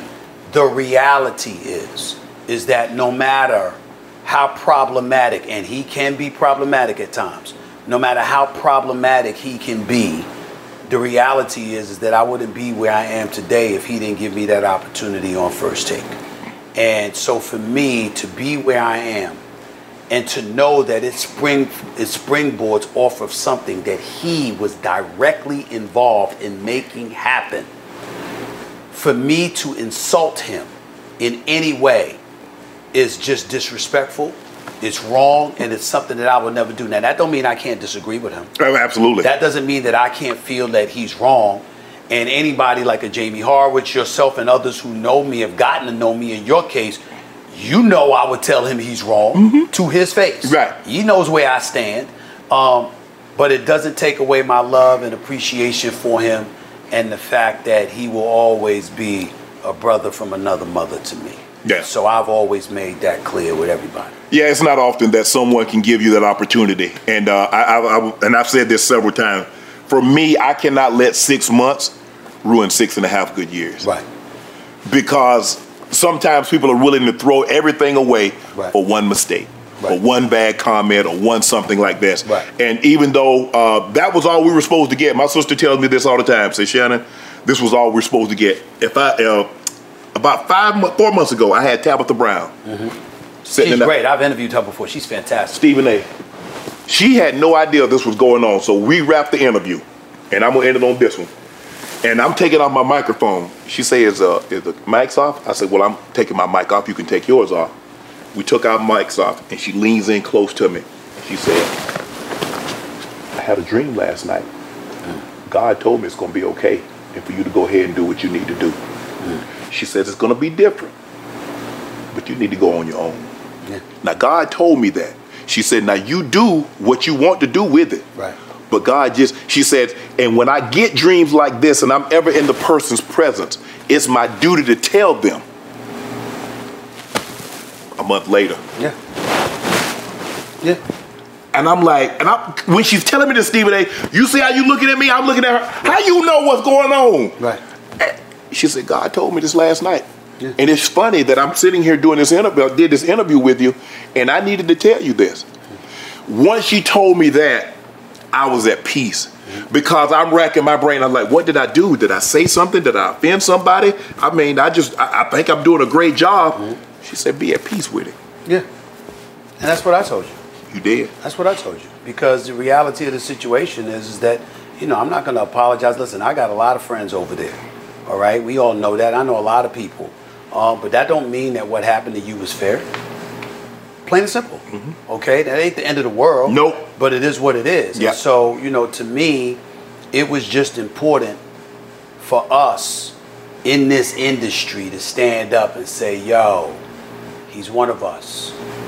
We can't let him go out like this. And that was it for me. It was just that simple. You go wherever you want. You want to come first take, fine. You want to go somewhere else, fine. Because I got my crew here first take, and I'm not trying to get rid of anybody. Right. You understand what I'm saying? Because I'm not going to do this forever. And when it's my time to go, it's my time to go. Right. And it's time for somebody else to step up. But as long as I'm here, my attitude was going to be, listen, the people that have been a treasure and a tribute to this industry are the people that I'm going to do all that I can to remind folks this is what they do. I don't want to be one of those dudes that I got these platforms first take and I got my podcast and I'm doing NBA Countdown and I got more stuff coming down the line and everything like that.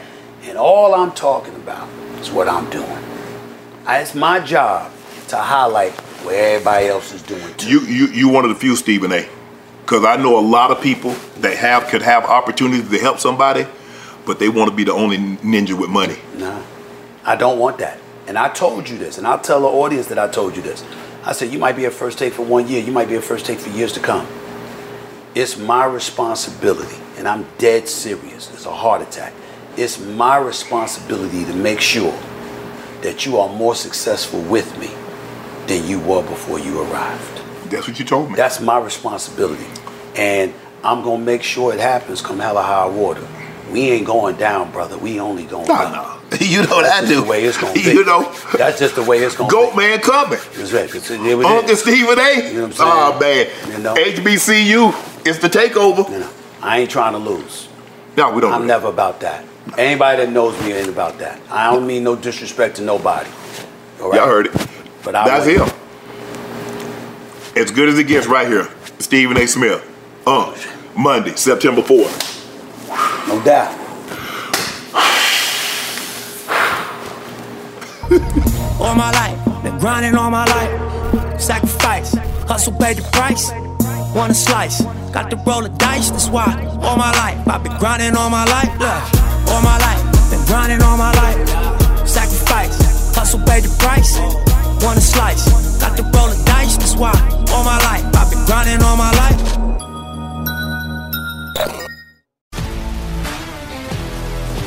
If you love sports and true crime, then there's a new podcast from executive producer Dan Patrick and hosted by me, Jay Harris, that you won't want to miss. Playing Dirty: Sports Scandals. Each week, I'm squeezing the juiciest details from some of the biggest sports scandals ever. I'm talking Marcus Dixon, Olympic gymnastics, Cain Velasquez, salacious Super Bowl-level scandals. Join me on the dark side of sports by listening to Playing Dirty: Sports Scandals on the iHeartRadio app, Apple Podcasts, or wherever you get your podcasts. What's up, everybody? This is Stephen A. Smith, host of the Stephen A. Smith Show podcast. Tune in every Monday, Wednesday, and Friday at the very least as I bring you all new episodes that feature the biggest headlines in the world of sports, pop culture, business, and I answer your phone calls and respond to your tweets. You'll hear my unfiltered opinions and straight-shooter interviews with top celebrities and game changers. All that and more. So listen to the Stephen A. Smith Show podcast on the iHeartRadio app, Apple Podcasts, or wherever you get your podcast. I'm Hannah Storm, and my new podcast, NBA DNA with Hannah Storm, chronicles my 6 decades in professional basketball. From growing up in the sport to becoming one of sports TV's first female broadcasters. Join me as I dig deep into the game's history, unearth some wild stories, and talk to my friends from the world of basketball, from Dr. J to Charles Barkley. It's been a wild ride, and now I get to take you with me. Listen to NBA DNA with Hannah Storm on the iHeartRadio app, Apple Podcasts, or wherever you get your podcasts.